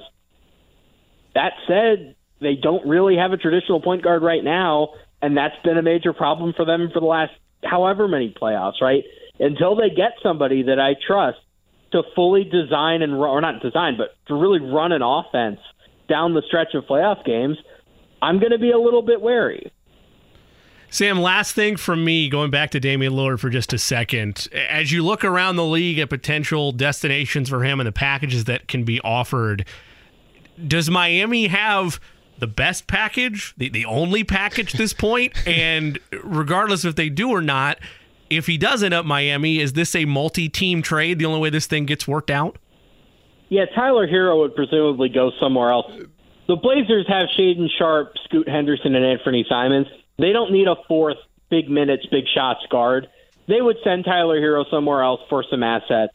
And the Heat, if you really went all the way you could, it would be 3 first-round picks, 3 swaps, Jaime Jaquez, the kid they just drafted, Nikola Jovic, who they drafted last year. Maybe you throw in the expiring contract of Kyle Lowry. Maybe you take back Yusuf Nurkic. That's not a good offer, to be clear, relative to what I think the rest of the league would give up. It's not a terrible offer. It's something that might be close enough to get this done. If you're asking me what I think the best offer would be, the trade that I think makes the most sense, and buckle up because this is going to be a bit of a long one, it's a 4-team trade where the Clippers get James Harden, the Jazz get Tyrese Maxey, the Blazers get picks from Utah, the Clippers, and the Sixers, and the Sixers get Damian Lillard. So essentially what we're looking at here is the Clippers get James Harden, who they've been looking for, and they give stuff out to get him. The Jazz get Tyrese Maxey. They don't have a long-term point guard. Maxey is far more valuable around the league, I think, than Tyler Hero is. I imagine Utah would give up quite a bit out of their stash of picks to get him. Philly has one first-round pick to deal. Other than that, they're basically tapped out. They traded everything for Harden, and going back a little bit further to get Danny Green to get out of the Al Horford contract. But that is the package, I think, that can get the Blazers the most picks, where Philly alone probably doesn't have the assets to get Damian Lillard. But Philly plus the Clippers plus the Jazz, you combine all of that, and I think they can make an offer that is far more interesting than what Miami can do. So I think if you're purely looking for the trade that makes the most sense for all parties involved, except for Damian Lillard, who's committed to Miami, I guess, that's the deal that I would be looking at. See, this is why I follow Sam on Twitter, because I get this every day, and it blows my mind. So we'll let you go, but thanks so much for coming on, Sam, and keep up the great work. Absolutely. Thanks for having me. That is Sam Quinn. Again, he covers NBA at large for CBS Sports. Awesome follow on Twitter. Make sure you go check him out and his work. But he just blew my mind, Jimmy. If that happens, by God, would this be quite the offseason for Damian Lillard and the NBA. The reason that won't happen... It won't, but I want it to. And I don't even mean that the teams wouldn't do that. It's because this has turned into a war of words, a PR battle left and right. Yeah. And if I'm a team that is not the Miami Heat and I want Damian Lillard, I'm telling Portland flat out, you have no leverage here. Your player wants out. He wants to go to one team. I'm not giving you an offer that matches what Miami's giving you. I'll give you something comparable or maybe a little worse. And what hurts Portland is if you don't appease Lillard to some degree, does that ruin your future reputation with other players? They might look at this situation and be like, they did Lillard like that, so I don't want to go there at all. So they're up against it, but I mean, it's really tough because he did sign a contract to play there, and you would think in a vacuum they should be able to get the max value for him, but it doesn't work like that. It's a players' league. We know that time and time again, and it's likely to end up that way once this is all said and done, whenever it is that all gets said and done. We'll keep our NBA coverage moving forward when we return. Ian Begley covers the Knicks for SNY.TV. We'll get his thoughts on what New York has done to this point and their summer league aspects, but more importantly, the reason things didn't work for Obi Toppin out there with the Knicks and why perhaps the Pacers might be able to find some resurgence in the 2020 draft selection. Ian Begley of SNY joins us. Life is full of things to manage. Your work, your family, your plans, and your treatment. Consider Kesimpta, ofatumumab 20 milligram injection. You can take it yourself from the comfort of home. If you're ready for something different, ask your healthcare provider about Kesimpta and check out the details at Kesimpta.com. Brought to you by Novartis Pharmaceuticals Corporation. Life is full of things to manage. Your work, your family, your plans, and your treatment. Consider Kesimpta, ofatumumab 20 milligram injection.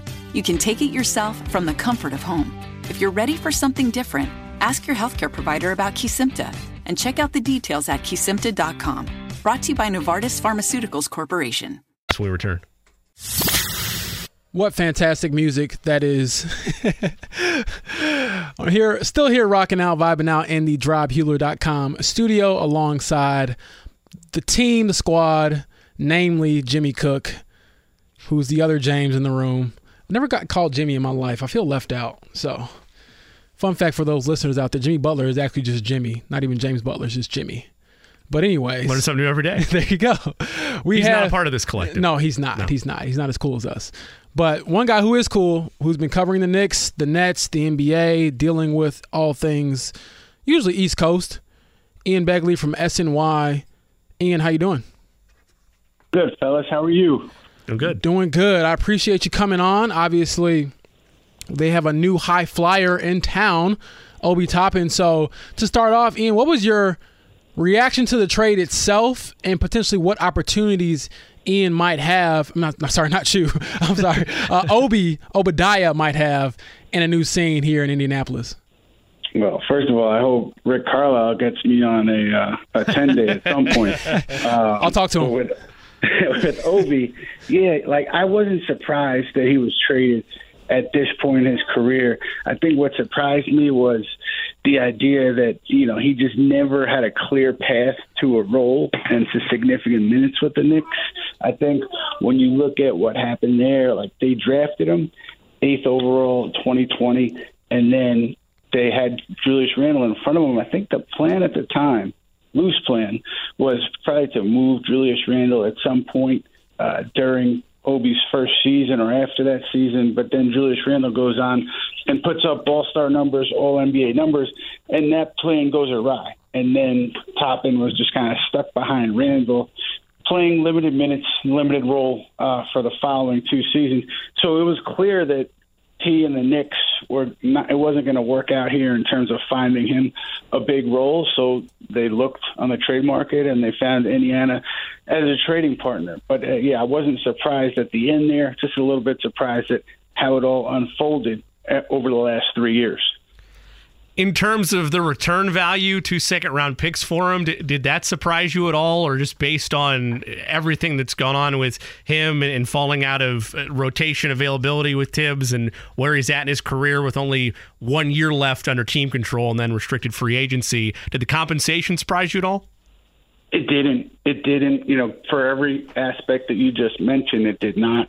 I think my sense would be that the Knicks could have gotten more back for Obi Toppin had they traded him earlier than this point in his career. And so that's kind of where I am with the whole process. I didn't think it went well. But in terms of trading him when they did, this was about primarily, I think, shedding Obi's salary and creating more financial flexibility for the group, because then they went out and they signed Dante DiVincenzo with nearly the full mid-level exception, and they're still under that luxury tax number. So I think that was probably the primary motivation. You wanted to find, I think, a good place for Toppin to have a chance to get more minutes, to get more playing time, and also you wanted to trade him to a place that could absorb his salary into cap space so you could shed some salary. So I think that's what they wanted to do with that transaction. And when you look at Obi Toppin's play, obviously there's a lot of high-flying ability in there. I keep reminding Jimmy that he had a East Bay in-game, through the legs dunk, and I'm like, how do you have the guts to do this in a real game? But from a personality standpoint, maybe getting to know him off the floor a little bit, what is Obi like as a person? Great guy. And, he started in the COVID season, so it's not like we had a ton of access around him early on, but just getting to know him a little bit over those next 2 years, just always a smile on his face, always upbeat, always kind of keeping things loose, easy to talk to, easy to joke around with. I think just a good personality to have in your locker room, whether things are going well or going poorly. So, from that perspective, certainly I think a good addition for the Pacers. And then, on court, we'll see how it plays out. I think if he ends up connecting with Mr. Haliburton on some pretty alley-oops over the course of the season, I think some Knicks fans are going to be hurt and upset when they see those highlights. No, the fans never have anything to say about anything. They're always very measured, especially in New York.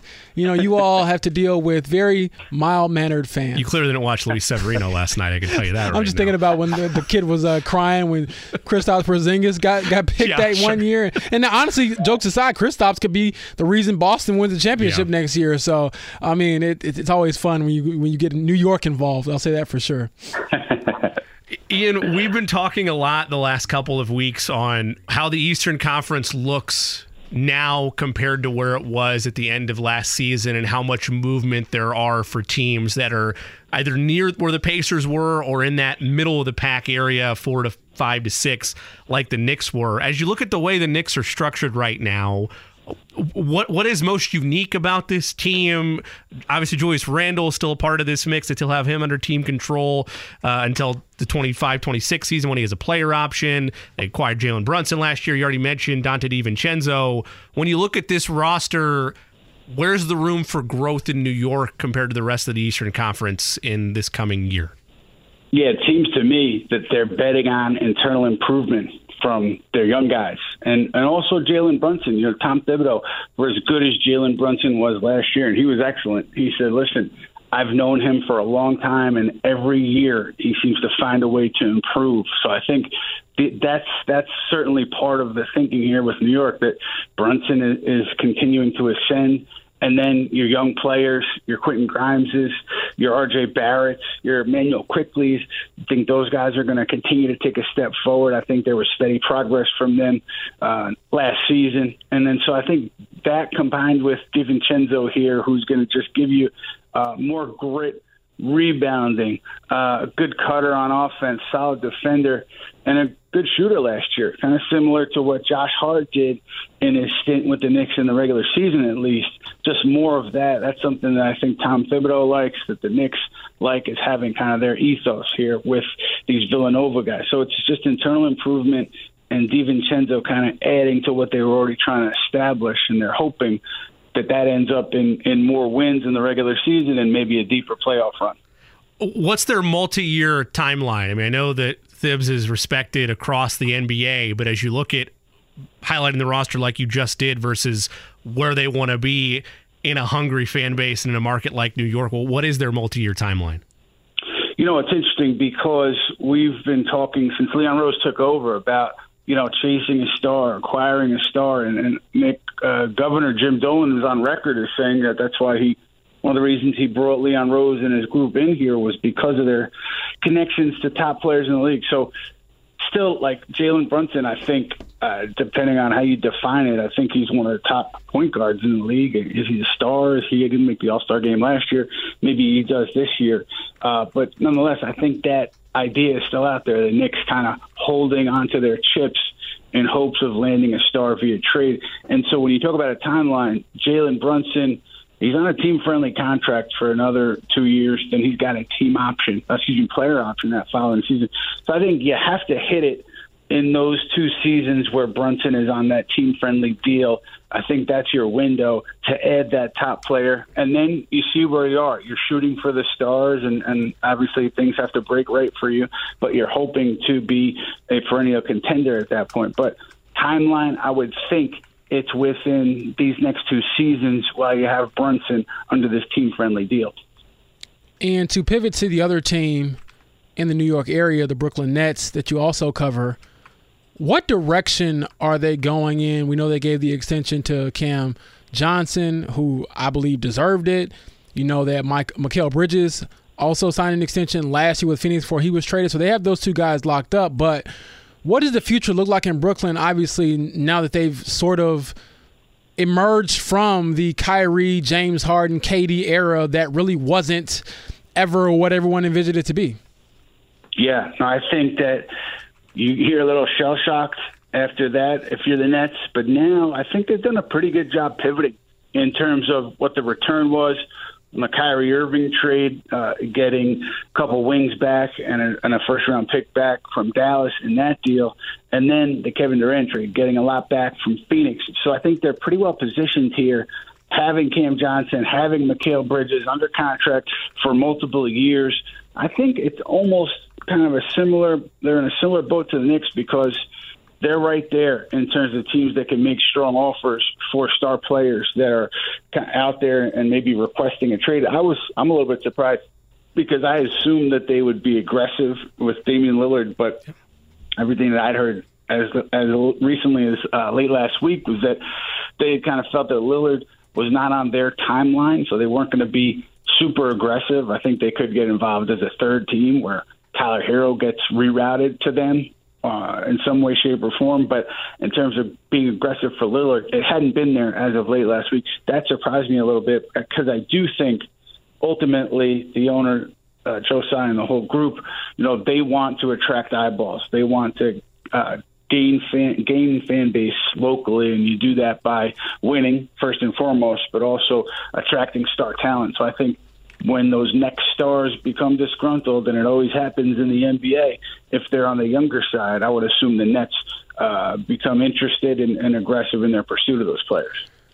We've talked a lot today here on our show about Tyrese Haliburton taking that leap last year to being an all-star, one of the best players in the league. Could he make another leap next year to being an all-NBA player? When you're in Brooklyn looking at Mikal Bridges and what he was able to do, the jump that he was able to take, what do you think is next for him, just considering who he is as a person? Seems like a great guy, but also I don't know if I saw this type of leap from him last year when he left Phoenix. I was pretty – I want to say I wasn't completely shocked, but I was pleasantly surprised that he was able to be sort of a number one option on offense and not look like it was, too crazy to think about. Yeah, no, he impressed, I think, a lot of people who watched the Nets last year after he came over. Credit the Nets for giving him those opportunities, and credit to Bridges for taking advantage of them. I would assume, I don't know how Phoenix felt about his ability to be a number one or number two option, but clearly he's got the ability to do so, to at least be a number two on a very good team. So I think, I wouldn't say like sky's the limit, because I think the ceiling on Bridges is probably below superstar level, and I don't say that with any disrespect, but I think that if he can kind of reach his ceiling and become number two scorer and an incredible defender on a winning basketball team, on a team that can compete, that's a very good player that the Brooklyn Nets got. Ian, last question on my end. Ian Begley joins us of SNYTV here on the Fan Midday Show. You mentioned the lack of aggression or motivation by the Nets to go get Damian Lillard, and it makes a lot of sense based on, as you highlighted, where he's at in his career and where that current state of the Nets is. But if they were to get involved in a three-team deal, and I know you mentioned Tyler Hero as a potential piece, but what would be the most to gain from the Nets in a three-team deal? Is it merely salary eating, or is there draft capital that could be valuable to them as they try to figure out what the next iteration of them is going to be? Yeah, my guess would be, because Miami wants to get this thing done, right? Yeah. So my guess would be they would be either gaining some draft capital, or they would be unloading maybe some future salary that they wanted to get off their books. I know Ben Simmons is a name that's been thrown out there a lot. I'm not sure that he has been, concretely involved in these talks in a significant way, but I think it's got to be something like that. I don't think it would just be Tyler Hero. I think it would be either some draft compensation or some shedding future salary. And the Nets aren't just going to facilitate the deal just to help Miami out. And they'll get Tyler Hero, a very good player, but I think there's got to be a little bit more for Brooklyn to go ahead and do it. Ian, are you out at Summer League, or are you still hanging out in New York? I'm home, man. I'm home because Knicks did not have a high pick. Nets did not have a high pick. And I don't think any, big trade is imminent for either of these two teams. So I wanted to take advantage of time at home, spend time with the kids, and my poor wife, who's put up with me for the last 3 weeks with the draft and free and all that. So sounds like true love to me, man. Sounds like true love. But yeah, she puts up with a lot. But on that note, just real quick, will you be tuning in to Wembanyama tonight, his debut in Summer League?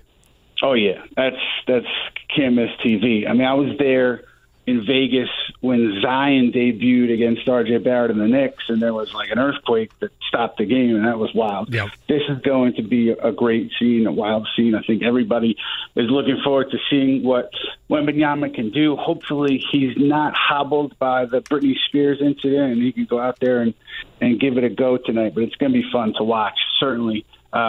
Spurs, future of the league, and let's see what he can do. Well, Ian, thanks for your time, man. I'll catch up with you soon and see you down the line. That all sounds good. I hope you guys have a great weekend. Thanks, you too, Ian. All right, take care. Again, that's Ian Begley. Covers the Knicks, covers the Nets as well for SNY-TV in New York. And I actually will probably see him because they have All-Star Weekend here in Indianapolis this year. And that will be right after the Super Bowl concludes. So NFL season will be over. And I will be begging the Athletic to make me work the All-Star Weekend. I don't think it'll be very much of a hard pitch. I'm like, hey, I live here. I would love to go cover all things NBA, kind of revisit some old friends. But yeah, just put my boy in the JW, though, Athletic. Okay? Exactly. Take Hook me up. I ain't trying to stay in my regular, one-bedroom apartment. I want to live like, everybody else. He's got to be a good host for the Athletic for All-Star Weekend. Exactly. I mean, come on. Exactly. But, he made some very good points. I do think that with the direction that the Knicks are trying to go, and it made sense to move on from Obi Toppin. Similar to how the Pacers moved on from Chris Duarte, you just like where the minutes going to come from. But I think, contrary to Chris Duarte, I think Obi has more of a chance to have an immediate impact here in Indianapolis. The only thing we didn't ask him about, which it would have been petty. No, you go first. I wasn't going petty. No, I was going straight up. What do you want to ask him? Wally Zerbiak. Oh, that popped into my head. I was like, I did think come about look at that. this, Wally. Even if it was simple, hey, how's Wally doing? How's the offseason? I truly think that is the funniest thing in the world. Looking back at that comment, and now Tyrese is like $200 million plus richer. Like, it's iconic. Shout out to KD for that comment on Instagram. Come look at this, Wally. Come look at this. But what I was going to say is, I know you'll be hyped about this, former Hoosier Race Thompson, a part of that Knicks Summer League roster. I'm just looking up and down at pieces that are there, because he mentioned he's not out there, and he's right. They didn't have a high pick this year.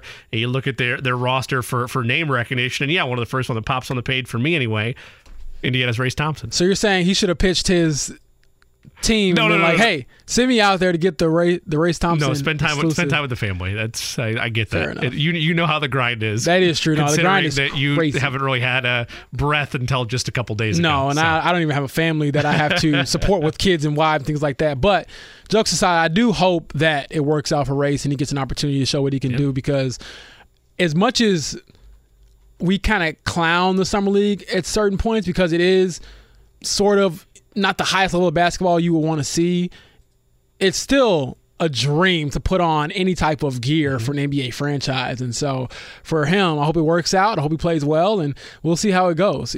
My only gripe is when they don't double team in Indiana and Illinois games.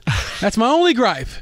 Love Indiana, love IU, got the Grace Burger shirt on right now. Yep. Shout out to the Midi Queen. But no, that's my only gripe against IU is when they don't double team the best player on the other team. Don't scar me like that again, Jimmy. Don't get me started here on this Friday. I had a good day so far. I like to make promises I can keep. So I can't. I can't tell you that's not going to happen once again once the basketball season rolls around. That's James Boyd. I am Jimmy Cook. Still to come, conversation with John Glennon, who covers the Titans at large down there in Tennessee. We'll get the perspective on where things are with the Titans in their own countdown to training camp, and then our weekly conversation with our very own Kevin Bowen. See where he is at from a Pacers announcement day yesterday, as well as what he's targeting, the latest on 1075thefan.com with training camp fast approaching. Back after this on the Fan Midday Show. Life is full of things to manage. Your work, your family, your plans, and your treatment. Consider Kesimpta, ofatumumab 20 milligram injection. You can take it yourself from the comfort of home. If you're ready for something different, ask your healthcare provider about Kesimpta and check out the details at kesimpta.com. Brought to you by Novartis Pharmaceuticals Corporation. It's a Friday. You're looking for something fun, something unique to do. Well, of course, you can find it here on the Fan Midday Show. But another way to do it is to plan ahead for future Fridays. Jimmy Cook, James Boyd here for the Fan Midday Show. The Fan on the Back 9 golf outing is fast approaching. Friday, August 18th from 10 a.m. to 4:30 p.m. at Back 9 Golf and Entertainment Center. You can enjoy a weekend started off the right way with golf, food, and tournament-style games all taking place at Back 9 Golf and Entertainment. Kevin Bowen, Jay Query, JMV will be there. Check-ins are going to occur around 10 a.m. You'll have some lunch and officially get things underway at 11 all the way to 4:30, plus a silent auction taking place during the event. It's going to benefit this year's charity. There'll be sports memorabilia, one-of-a-kind experiences among those that you can bid on. And, of course, with each ticket purchased, those proceeds benefit the American Heart Association, whose mission is committed to protecting the hearts you love and together saving lives. For more information on that, go to 1075thefan.com. Get your tickets now. They will sell fast. Again, that's August 18th over at Back 9 Golf and Entertainment Center. James, as we adjust our conversation away from the NBA for a little bit and go back big picture NFL, these next two segments going to take a look inside with the Titans, see where they're at with John Glennon in just a little bit. It's fascinating to look at Tennessee with where they were a year ago, knowing that, yes, it feels like now, present day, Jacksonville is the team to beat, but they were still very much alive in that division race until the very end. Ultimately, Jacksonville gets it. Jacksonville wins a playoff game, make it all the way to the divisional round, and now you're expecting another leap forward from Jacksonville and a crash landing in Tennessee with where they're at as a franchise. Yeah. I mean, that's just how it feels to me, is that they are back within. They're closer now, at least the way it's being portrayed, to the Colts and the Texans than they are the Jaguars. At least the vibe it appears to be nationally. I think that's fair. I think they took some steps back. Obviously, last year was a disaster from their standpoint to have that sort of start and then literally just, like you said, kind of crash and burn towards the end was not good. We'll see how it looks with Ryan Tannehill, because even though I don't think Will Levis was drafted right now to be his replacement, like start week 1 and all that, I mean, it has to be a factor, right? Like, okay, I've been the guy, but they just drafted another guy who could be the guy. And I know a lot of the hype has been around the 3 first-round quarterbacks, but to take a quarterback in the second round is still a big commitment. And so you just wonder, is there going to be a changing of the guard, a new regime, so to speak? And then also, Derrick Henry, like, how long can he be Derrick Henry, who to me is still arguably the best running back in the NFL, because he just he's a cyborg. You know, things that he does, other people can't do. I look at him and I'm like, we're not the same species. You're not from here. You're not a human being. You are an alien sent here to just show us how superior your species is. So we'll see how it goes, but I definitely think that it'll be interesting to check in with John and see what specifically is going on with the Titans, what direction they want to go in, how feasible a guy like, DeAndre Hopkins is to the mix. Is it possible? Is it not? And you just wonder, what do they do? Because to me, it feels like every team has a direction in the division, but the Titans. Because you kind of want to hang on to whatever you have left with Derrick Henry, but also it's never really been enough to get you to where you want to go. They usually out ugly people and win games, but that doesn't work very well come playoff time because they don't score enough consistently to do so. A lot of that has to do with obviously Ryan Tannehill over the years and the offense that they've had, lack of weapons and things like that. So we'll see. We'll get that from John Glennon, covers the Titans for the Nashville Post, when we come back here on the Fan Midday Show. Still here, vibing out, rocking out on this fine Friday afternoon in the DriveHewlett.com studio. I'm James Boyd alongside Jimmy Cook. Listen to the Fan Midday Show. We've been rocking and rolling with a lot of NBA talk today. I feel like it's fitting because of Summer League and the Pacers and what decisions they've made to extend Tyrese Haliburton to bring in other players. But the NFL is always king, and as we pivot to more NFL-related topics, we have John Glennon on the line. He covers the Titans, another rival of the Colts, for the Nashville Post, and also covers the Predators as well in the NHL. So, John, how you doing? I'm doing well. How are you guys doing? I'm doing pretty good. I appreciate you taking the time to talk to us, and we'll start with the quarterback position. What's going on in Nashville? How does it look? How do you see it playing out, given that they still have Ryan Tannehill, but they did draft another quarterback, obviously, in Will Levis, who, again, it wasn't a first-round pick, but it was, in my opinion, a pretty significant investment because it still was a second-round pick and at that position. Yeah, absolutely. You know, they've taken swings now in the last couple of drafts at kind of that quarterback of the future. You know, the year before it was Malik Willis. This year it was Will Levis, and you know, I think I would say that Levis had kind of a good, not great off season. You know, probably typical of a rookie QB. You know, had an incredible arm. You know, maybe some accuracy.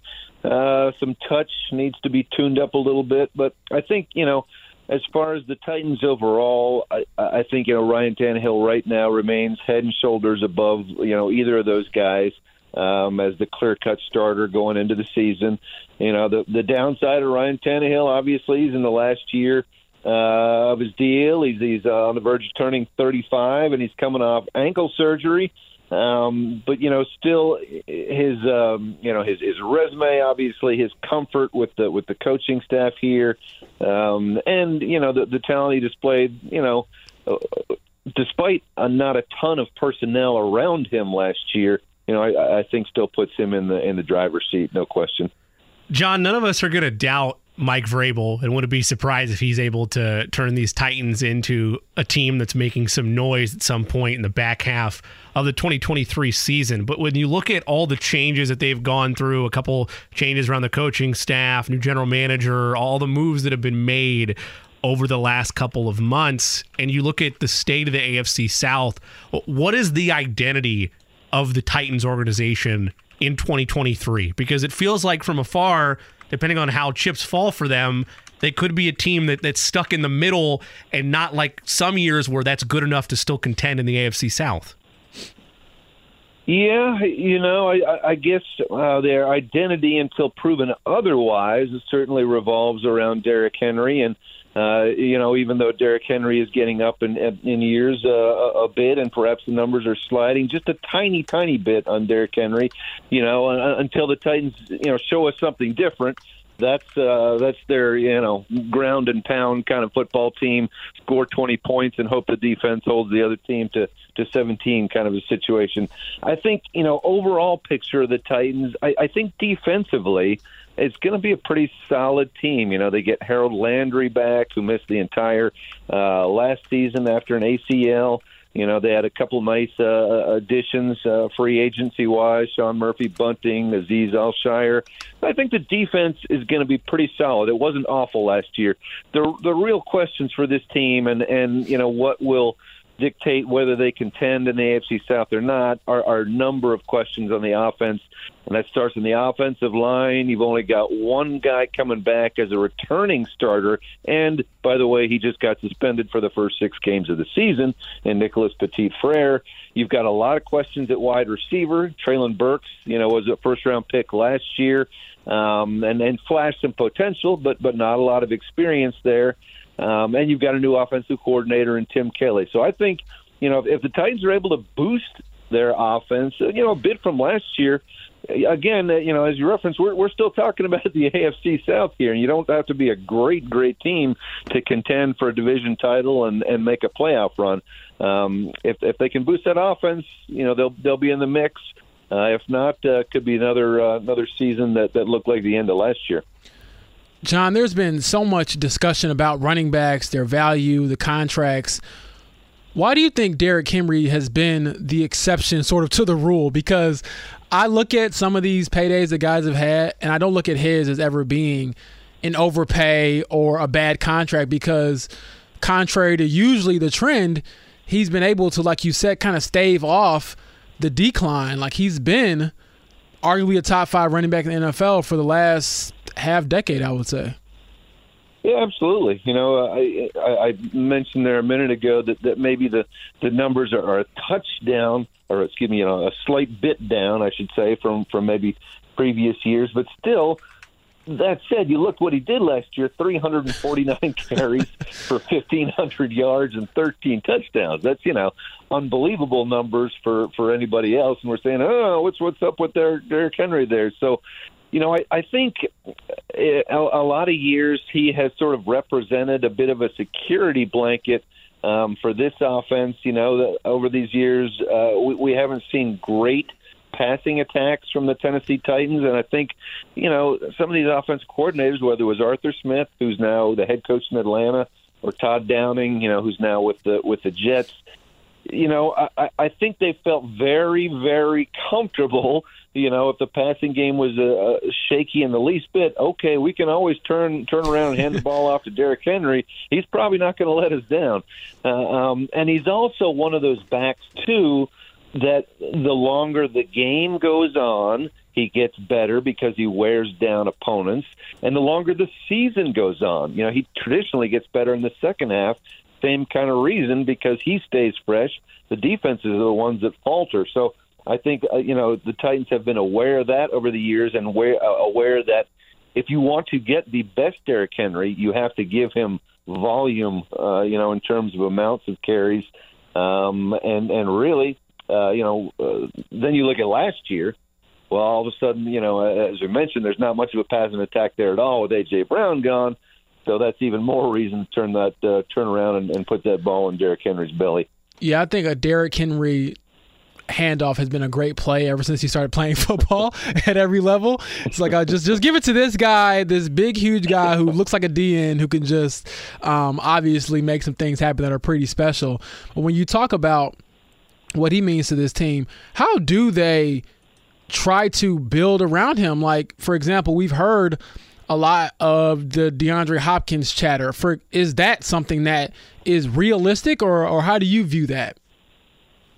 I think it has to be. It better be realistic for the Titans in their pursuit of DeAndre Hopkins, because, you look at that wide receiver room, and as I kind of touched on earlier, you got Treylon Burks. There's a lot of potential, I think, with Treylon Burks, and he looked really good this offseason after sort of an up-and-down rookie year that, was impacted by injuries and conditioning and so forth. I think there's going to be a big jump for Treylon Burks, but still it hasn't been proven for him yet. And behind him, you've got another rookie and like a slot guy in Kyle Phillips. You've got a veteran guy in Chris Moore, a Hoosier in Nick Westbrook-Akine, who's a good role player, but nothing really special among that group outside of Treylon Burks. And you need someone to balance out, coverages in terms of what Treylon Burks is going to be facing. And you just need more targets for Ryan Tannehill. So I think, it's critical for the Titans to do as much of this pursuit of DeAndre Hopkins, potentially land him if possible. I don't think they like to be put in this position where they're kind of desperate, but they are. So they got to be right there and trying to match the Patriots and whoever else comes into play for DeAndre Hopkins. John Glennon of the Nashville Post with us here on the Fan Midday Show. John, going back to Derrick Henry for just a second, we've had the never-ending conversation here in Indianapolis about Jonathan Taylor, what his future is going to hold, what the Colts decide to do with him from a contract standpoint. There's 5 years separating these two, with Henry obviously being 29 when the season begins this year, but he'll be on a expiring contract come 2024 and have an opportunity to potentially go elsewhere next season. As you look at him being, I don't want to call him the last of his breed of this dominant high-level caliber running back, but the league changes year over year with how much money they're willing to pay that position. What does Derrick Henry's future hold, not just with the Titans, but within his time in the NFL, and how much of that is dictated by what this season does for him? Yeah, I think it's going to be certainly a huge one for him. He does turn the dreaded 40, or excuse me, not 40. That would be a shocker. He does turn 30 in January, and that, of course, is a scary age for running backs. The good news, as we've talked about, is, kind of each year, maybe in the last 2 or 3, you keep thinking that Derrick Henry is going to take more of a plunge, that he's going to fall off that dreaded cliff. And while his numbers have ticked down a bit, we haven't seen that big fall. And some of the reasons given, as you look back in Derrick Henry's first 3 years, he wasn't used nearly as much as he has been for, say, the last 4. His first 2 seasons, he only started 4 games. It wasn't really until towards the end of that 3rd year that he really started to pick up the pace. But he never had more than, I think, 200 or so carries in those first 3 years. So maybe in the long run, that has saved him a little bit. Maybe there's a little bit more tread left on the tires of Derrick Henry because of that. I think Derrick Henry certainly would love to stick around at Nashville. Following the coming season, he has certainly said as much. That said, the Titans also drafted a pretty good running back in the 3rd round in Tyjae Spears. We don't know for sure what Tyjae Spears' long-term outlook is going to be, because he's had knee problems in the past. But he's looked at as a guy. One of the first things that Titans general manager Rand Carthen said about Tyjae Spears was that this guy is a 3-down back. And immediately you started to think, okay, is this, down the road, is he the guy that's going to replace Derrick Henry? So it's hard to imagine, the cases are so few and far between now of running backs getting extended and getting big money. it's just hard to imagine, honestly, the Titans, putting a lot of money into a 30-year-old running back at that point. That said, you know what the public is going to say if you let Derrick Henry walk away at that point. So it should be an interesting situation. John, you mentioned him earlier, Nicholas Petit-Frere. How big of a loss is it to lose him for those 6 games to start the season, given the gambling suspension? And then also, what have you been able to glean from the Titans about what they've been teaching their players as far as the gambling rules and why this can't happen again, I would assume, because obviously they've had the same sort of problems here in Indianapolis. Yeah, it's interesting. I would say, first of all, it's a significant loss because even though Nicholas Petit-Frere is only going into his 2nd year, he's kind of penciled in as the only returning starter on the offensive line at the same position as last year. You've got one other guy, Aaron Brewer, is a returning starter, but he's likely to move from left guard to left center. So you're at left tackle, you've got a free agent in there. At left guard, you've got a rookie in the first-round draft pick, Peter Skoronski, probably. And then at right guard, Daniel Brunskill, a free agent signee too. So there's already a lot of questions, surrounding the Titans' offensive line. So when you take someone who is familiar with the staff, with the system and so forth, and knock him out for the first 6 games, that's going to make life very difficult indeed. And to the second part of your question, it is interesting to sort of try to get a sense of what Nicholas Petit-Frere and the rest of the Titans knew about gambling, because interestingly enough, in an interview before this suspension came down, Nicholas Petit-Frere was asked by the Tennessean, about I think some of the other NFL suspensions, including the Colts. And he said that, really the NFL and the Titans really hadn't given them the kind of information he would have liked to have seen. That there hadn't been enough knowledge, despite the fact that Nicholas Petit-Frere, who is a pretty bright guy, said he felt like he asked a lot of questions. So, on one hand, you wonder, okay, are the Titans and the NFL making enough of an effort here? If they weren't, I guarantee you it's going to be stepped up now, because I'm sure the NFL wants to nip this kind of thing in the bud right away. On the other hand, we haven't seen a ton of these kinds of suspensions. Nicholas Petit-Frere was gambling, not NFL related, in the facility. And you would assume if the Titans and the NFL were completely remiss in providing info on these rules, wouldn't there maybe be more suspensions we're looking at? I don't know. So, you can see both sides of that, but certainly Nicholas Petit-Frere, as I say, a pretty bright guy, did not feel like he had been properly informed, and that was before word of the suspension came down. John, you've been covering sports for quite a while. Do you think it's a factor of them growing up in a different era, the athletes I'm referring to, when it comes to the sports betting and just how prevalent it is? Because I'm 27, even 5 years ago when I was in college, you couldn't bet on games like you do now in all these different states. And so do you think that could be a reason why we've seen an uptick in sort of this sort of behavior? Because I think, just personally from the outside looking in, maybe it is a bit of a transition period, given that you might have been in college a year ago, like Nicholas, for example. 2 years ago, he was at Ohio State and he could bet on whatever, and then now he goes to the NFL and it's like, oh, the rules are different now. Yeah, I think so. Absolutely. Like, people from my yesteryear, if you will, gambling was, as off limits as you could possibly imagine for anything. And that, like many things over the years, has completely changed.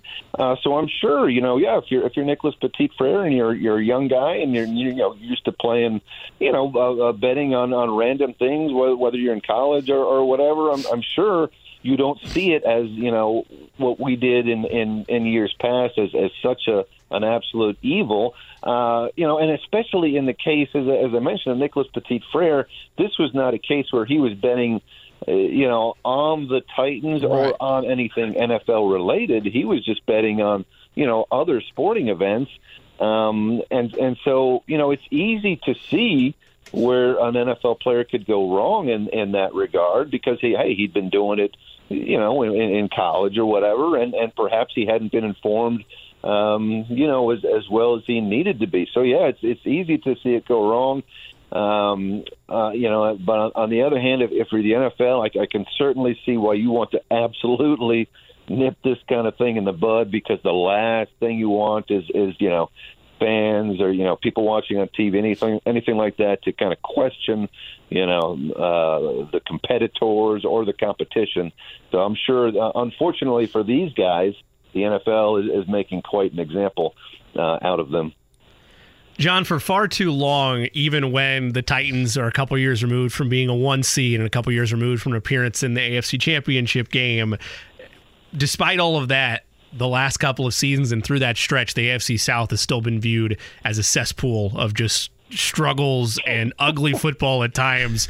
I know the Titans have been the top of that mountain, like and big brother. I know that none of the fan bases like hearing that, but it's what it's been, and now all of a sudden we have Trevor Lawrence looking like he's going to be the next great quarterback, and you have this full shift from a front office standpoint of, oh man, we need to figure out who our quarterbacks are going to be. Anthony Richardson's now in the division. C.J. Stroud's in the division.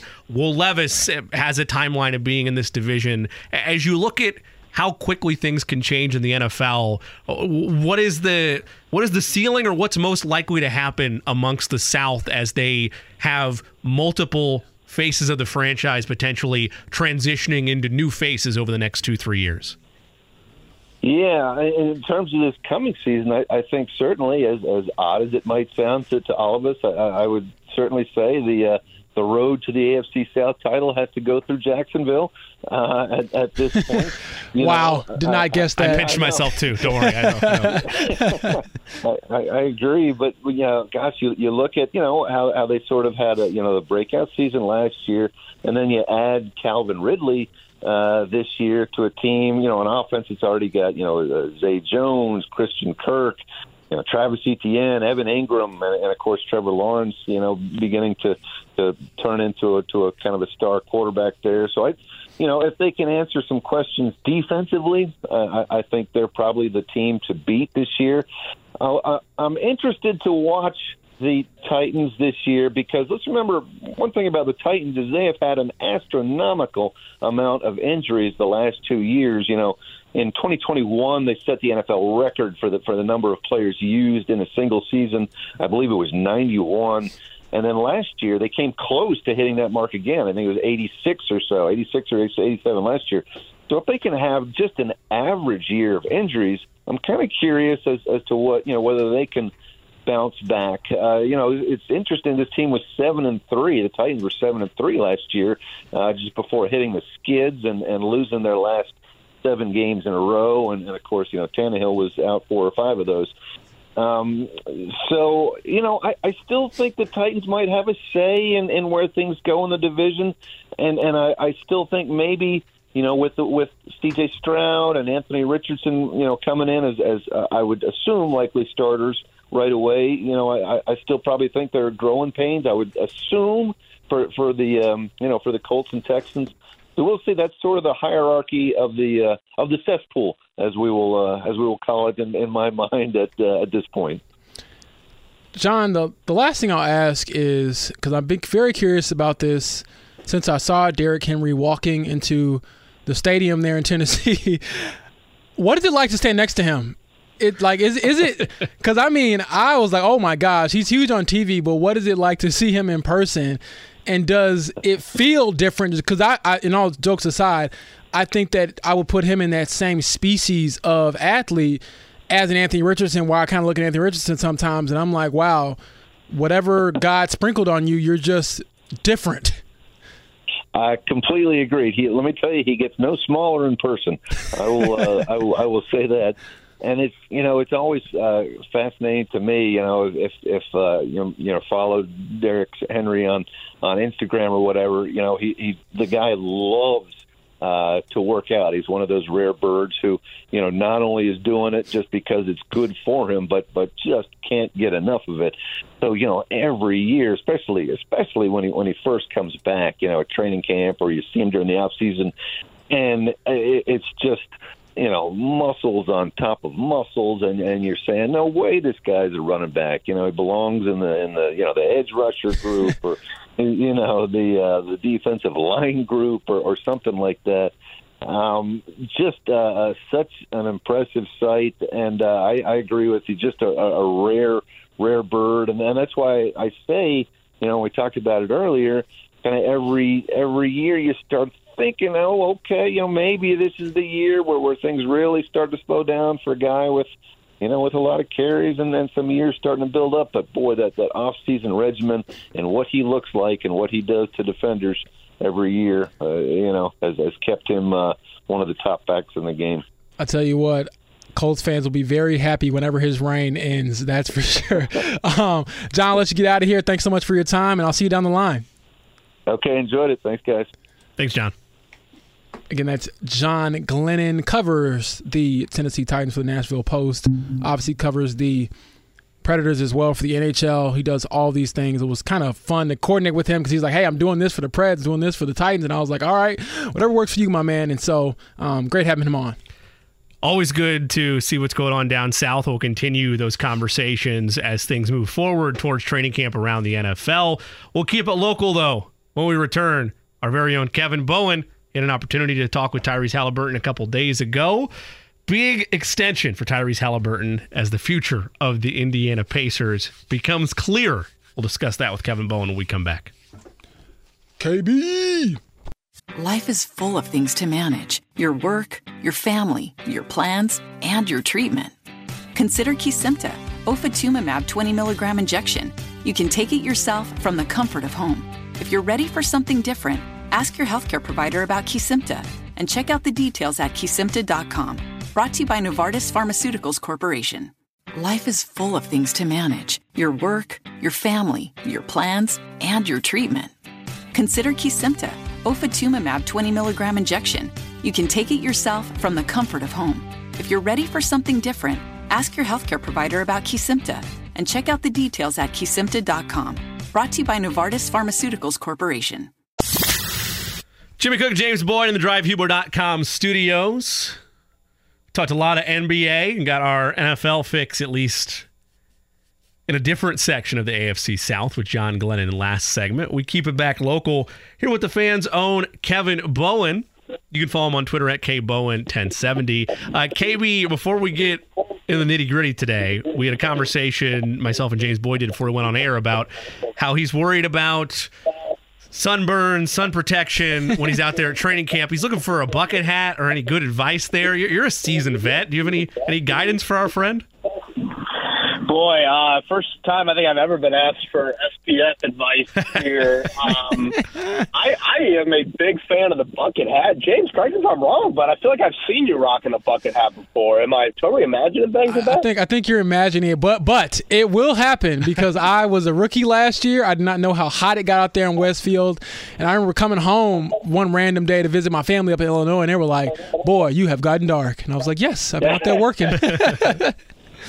Yeah, I cannot say my family has ever said that about myself. It's like, holy, Kevin, you're like a lobster. But, yes, I am very much Team Bucket Hat. Now, a lot of morning practices. So, again, not to act like I know, like, what the UV situation is like at 10 a.m. in the morning in Hamilton County in early August. But I don't know, maybe that will benefit. Not a lot of, like, noon or 1 p.m. practice. Hell, I don't even know if any of them are, like, noon or 1 p.m. Maybe one of those weekend practices are. But pretty much it's like 9 a.m., 10 a.m., or 6 p.m. for the practice schedule.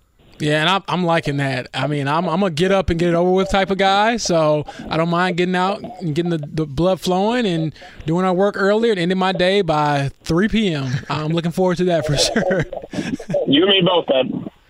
Kev, let's go to the Pacers to start things off. You and I had talked about it last week and how likely and imperative it was to get that long-term rookie-designated extension with Tyrese Haliburton. They're able to do that, and they have a clear now franchise cornerstone moving forward. Take us through your reaction covering all that and then the comments obviously made to the media yesterday. Yeah, obviously it's huge, huge news. I've said this before about Tyrese Haliburton. I just don't have, oh my gosh, it didn't work out for Paul George, Victor Oladipo. Tyrese is going to be in the same boat.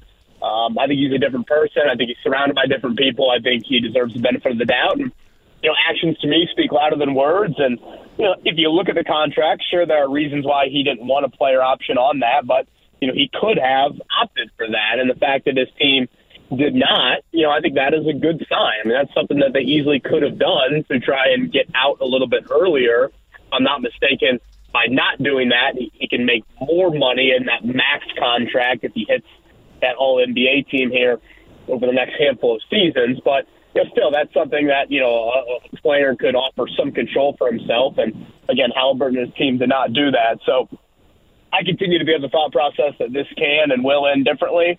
Of course, 6 years is a long time in professional sports, and the Pacers have got to do their part to build and continue to build a championship type of team around him. And if they do that, I think this is a marriage that will extend longer than just his first extension. I agree wholeheartedly, and I cannot wrap my mind around $250 million. I should have worked on my jump shot, KB. I like writing, but I don't know. It seems like that was a hell of a career path for Tyrese. But you talk about building around him. Short term, one of those pieces is Bruce Brown. What do you think he adds to the mix, obviously coming off a championship season in Denver? Yeah, I think he adds what you're weak in. That would start off on the defensive side of the ball, in particular, having that guy that can be a perimeter defender. By all accounts, it sounds like he was going to be the guy that'll get those first assignments, whether it's Jimmy Butler, Jason Tatum, whoever those kind of wing offensive players are that you're going to see next season. And then secondly, I also think he is, brings part of an organization that he knows how to win, and has certainly been in the playoffs and made a deep playoff run here most recently. And I don't think it's too harsh to say I don't think the Pacers really know how to win, or at least not a lot of guys in their roster have been there, particularly deep into the playoffs, especially here in recent seasons. So I think from that standpoint, again, he checks a couple of boxes where you lack or you don't have a whole lot of experience in. A versatile guy, if you're going to have a surplus of a position in the NBA, you'll have a surplus of guards and wings. There was a time when we looked at the Pacers roster and said, wow, they got a ton of point guards and centers, and I guess they still have a lot of centers right now, but now I think you kind of make up a roster and think, okay, is this a starting unit? Is this a second unit? And it's a lot of where do you fit the guards and wings? Well, again, that's a good problem to have, and that's why you pay Rick Carlisle, whatever he makes a year, $7 million or something annually. So I like the Bruce Brown fit. I was saying this week to Jake, I think maybe one of the aspects I like the most about the deal is that it's pretty much a contract year for Bruce Brown, in that it's a 2-year deal. Yep. The second year is a team option. I mean, Bruce Brown doesn't strike me as a guy that needs to have hunger. I mean, he just seems very self-motivated, but if he doesn't, live up to expectations, or if the Pacers get to the end of the season and want to go in a different direction for whatever reason, they can do that. So I think that's another aspect to this, that it's not just oh my gosh, a guy has made a deep playoff run on a championship team and you're giving him a 4 or 5 year deal with massive money committed to him. No, I mean, you're giving him a notable amount of money, but you're doing it on a 1 year deal with a 1 year team option. So you're in a lot of control here with this relationship. Kevin Bowen with us, one half of Kevin and Query, 7 to 10 a.m. here on The Fan every weekday. You can follow him on Twitter at KBowen1070. KB, when you look at both the the NBA draft and you look at NBA free agency, where did the Pacers, in your mind, get the most value or bang for their buck with all the different transactions that they've made? Ooh, that's a good one. Boy, that's a good Jimmy. Doesn't have to be dollar amounts in my bag on the short week. I know it doesn't have to be dollar amounts necessarily, but value on impact, or just with the key directions of where things are building. We know how precise they have to be. Where'd you see the most value? Or I could see that working out. That's a nice move they made. Well, I don't know if this is exactly the answer, but I would say the most potential is in the Obi Toppin move. Mm-hmm. In that, it is 2 second-round picks. Stop a random Pacers fan on the street and say, all right, name me the last 5 second-round picks the franchise has made, and they're probably struggling to do that. And I've said this before about the Colts, and I think James has probably even heard me say this in the media room. I think it matters more to the NBA as well. But when you're in a market like this, kicking the tires on a former first-round pick in the NFL, I think is always something that you entertain. In the NBA, kicking the tires on a former lottery pick is always something that makes a lot of sense, particularly when you are in a market like Indiana where acquiring lottery-type talent in free agency is difficult.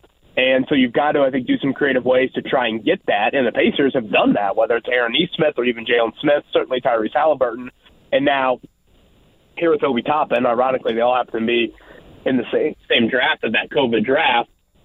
So I think that makes a lot of sense to me. And something that I've brought up the last couple of days, it's a stat that's pretty wild to me. Toppin was pretty much a logjam for playing time behind Julius Randle.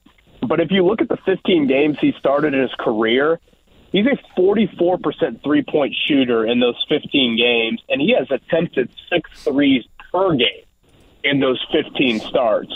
That 44% number, it's 30% when he's coming off the bench. So that's a decent sample size in my opinion, and it's a huge contrast in how he is as a starter versus as a reserve. So now the question is, why is that the case? Is he, maybe he's, playing the starting lineup, and that means he's the fourth or the fifth option. He gets cleaner looks. He's playing with a better point guard. I don't know, but obviously here in Indiana, he's going to be playing with a great point guard. He's probably not going to be the first or the second option, even if he's with that second unit. So I think based off potential, I think he's the one that I'm most intrigued by. And he's also in a contract year, which, again, you would think he'd be highly motivated. Yeah, I'm curious to see how that works out, mainly because I think that Obi's going to get 6 to 8 points a night just by running the floor. If you just run, he's going to get some trash buckets, some open threes, and things like that. But to pivot away from Pacers land, we got Colts training camp got scheduled sent to us recently. KB, how do you think that first day at camp will be when Anthony Richardson throws for the first time in front of the Indianapolis public? Yeah, start building a statue next to Joey Chestnut in Westfield, Indiana. There's going to be gobs and gobs of intrigue. There's going to be tons of national media there, I would assume, for that first practice. The Colts this is really kind of unforeseen for the franchise, particularly here recently, of having a quarterback with anywhere near this amount of intrigue. And again, I think that goes league-wide, considering he is such a unicorn of a resume, of a prospect. It's really rare in the NFL to see a guy with this little experience be drafted 4th overall, and now you see how it all comes together. So I'm expecting big crowds at Grand Park. Obviously the reps and how those get split up and how he looks and the amount of consistency he shows and the debate about should he start week 1 or not, all of that will, dominate the storylines. And, outside of that, certainly Shaquille Leonard and his health will be a big one for day one. But, this is going to be, in my opinion, and I don't even think there's much debate, but easily the most highly anticipated training camp that the franchise has had in probably over a decade. Kevin Bowen with us. You can follow him on Twitter at KBowen1070. KB, as James kind of mentioned with training camp and all the storylines that are going to take place there, the one that we've continued to have discussions about is Jonathan Taylor's extension and whether or not that's something that gets done before the season starts or if it's something that is looming throughout the entirety of the 2023 campaign. When you look at where their position as a franchise right now and the value that they have placed in the past on keeping their own and wanting to retain that talent and knowing where Jonathan Taylor's at this point in his career, how likely is it with this franchise that something is done sooner rather than later? Yeah, I would think the Taylor extension has a better chance to get done than the Pittman one. I'm trying to think of when these extensions have occurred. I want to say the Quentin Nelson one occurred just before the start of last I remember. We were at a restaurant in Houston, and I was about to have some of the best Mexican food of my life, and Quentin Nelson just ruined – well, actually, not the dinner for me because I was new on the beat, but Zach Kiefer had to handle that one. I was just scarfing down my food looking at him like, oh, this is the NFL. This is not it. What is going on? Why do we have to do this right now? So, yes, I remember Quentin's distinctly. James is at peace with it, as you can tell. Clearly he's gotten over it. So, I think Anthony Costanzo's extension happened kind of similar 48 hours before the start of the season. It seems like you either have them happen before camp or before the start of the year. Kind of falls into one of those two sections. The Shaquille Leonard one, I think, might have been at some point during camp. So, again, I think there is a lot of mutual interest between Taylor and the Colts to want to get something done. Pittman's one that, I don't know, it seems a little bit harder to kind of get a grasp of because there is a guy that has not put up, I think, top 15, top 12 wideout type of production. But, if you're in the Pittman camp, I think you have some leverage and say, hey, Colts, what have you done to all these quarterbacks that my client has played with? Oh, yeah, you've moved on from all those quarterbacks that my client has had to play with. So you've told your entire fan base what you think of the quarterbacks that Michael has had to play with. So if you put competent quarterback play on the field, then I think my client deserves, to be paid like a pretty top flight wideout. So I think at the end of the day, having said all of that, I think both will be Colt long term, but exactly how it all plays out, I think will be fascinating, not only just in our market because we care, but, league-wide, I think the Taylor storyline is huge considering he's a running back. And even I think the Pittman one's interesting because, he falls a little bit into this age group with the A.J. Browns and the D.K. Metcalfs and the Deebo Samuels of the world, but obviously he hasn't produced at that level. So are we still giving wideouts like big, big money? I think we are. I assume we are. So, where does Pittman exactly fit there as in my opinion, you just can't shortcut or skimp any sort of wide receiver production for Anthony Richardson. So that's why I would extend Pittman, even if he hasn't been this, top 13 wideout in the league. Do you think there's equal desire from both Michael Pittman Jr. and his representation as well as the Colts to look at the type of extension that he potentially deserves, while also acknowledging that maybe that's a higher dollar amount if he finally does have consistency and competency under center?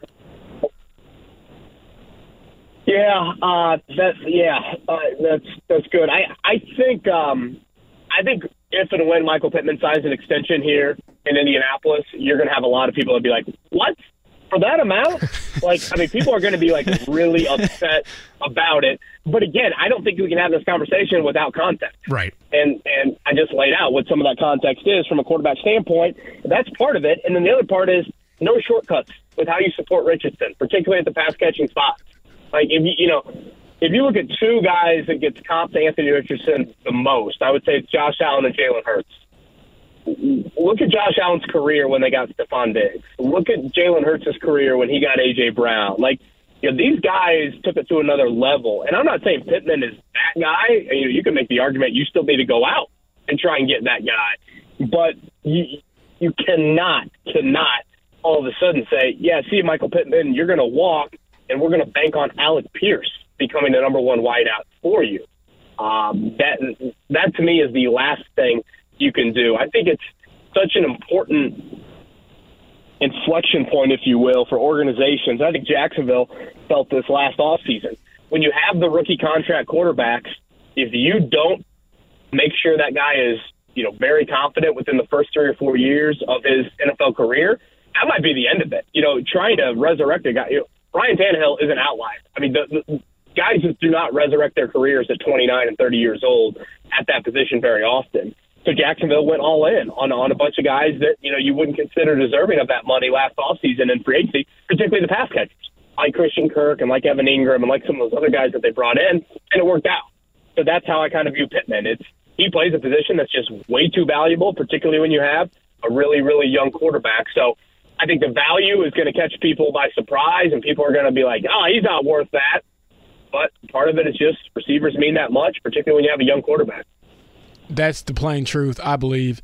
And I think also when it comes to money, one of the conversations we continue to, at least in my neck of the woods on the Colts beat, is in regard to Shaq Leonard. How much money is he worth? Is he still worth being around? So how pivotal do you think this season is for him, KB, when it comes to his health and his performance and potentially returning, hopefully, I would say for his sake, to being the maniac?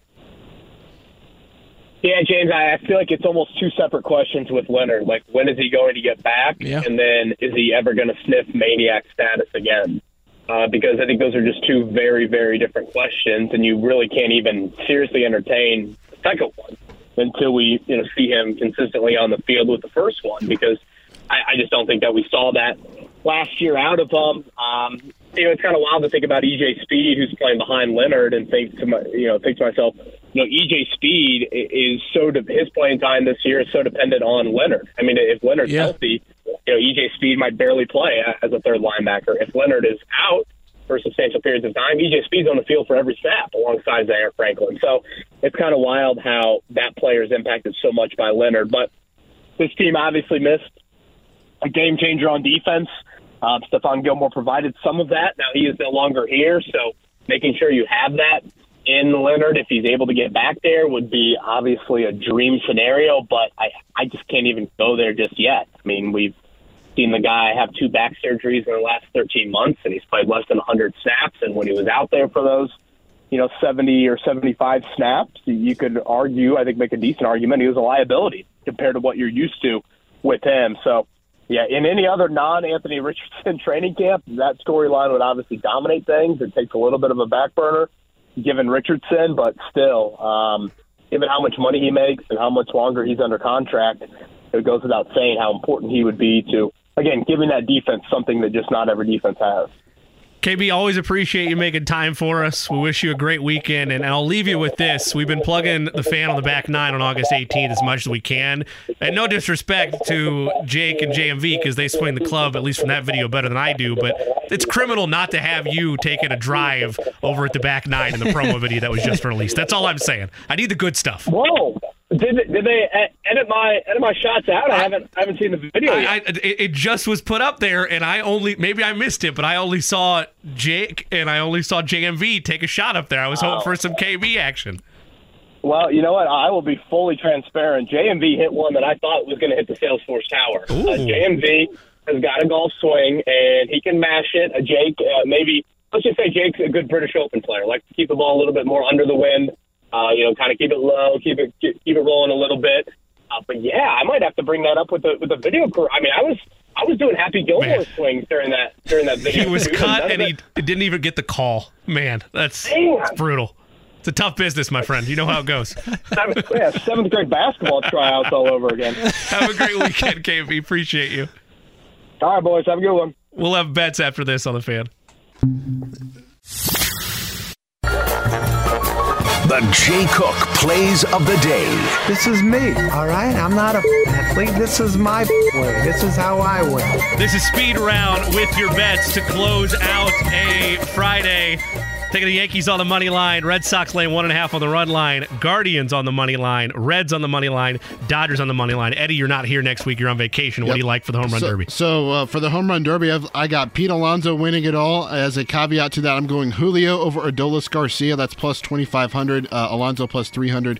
I like over 276.5 home runs in total for this one. James, we don't have time to give you a clean goodbye, but we'll have you in here next week, I believe. So looking forward to that as well. Special thanks to Sam Quinn, Ian Begley, John Glennon, Kevin Bowen. NBA Summer League starts tonight, right with JMV's next.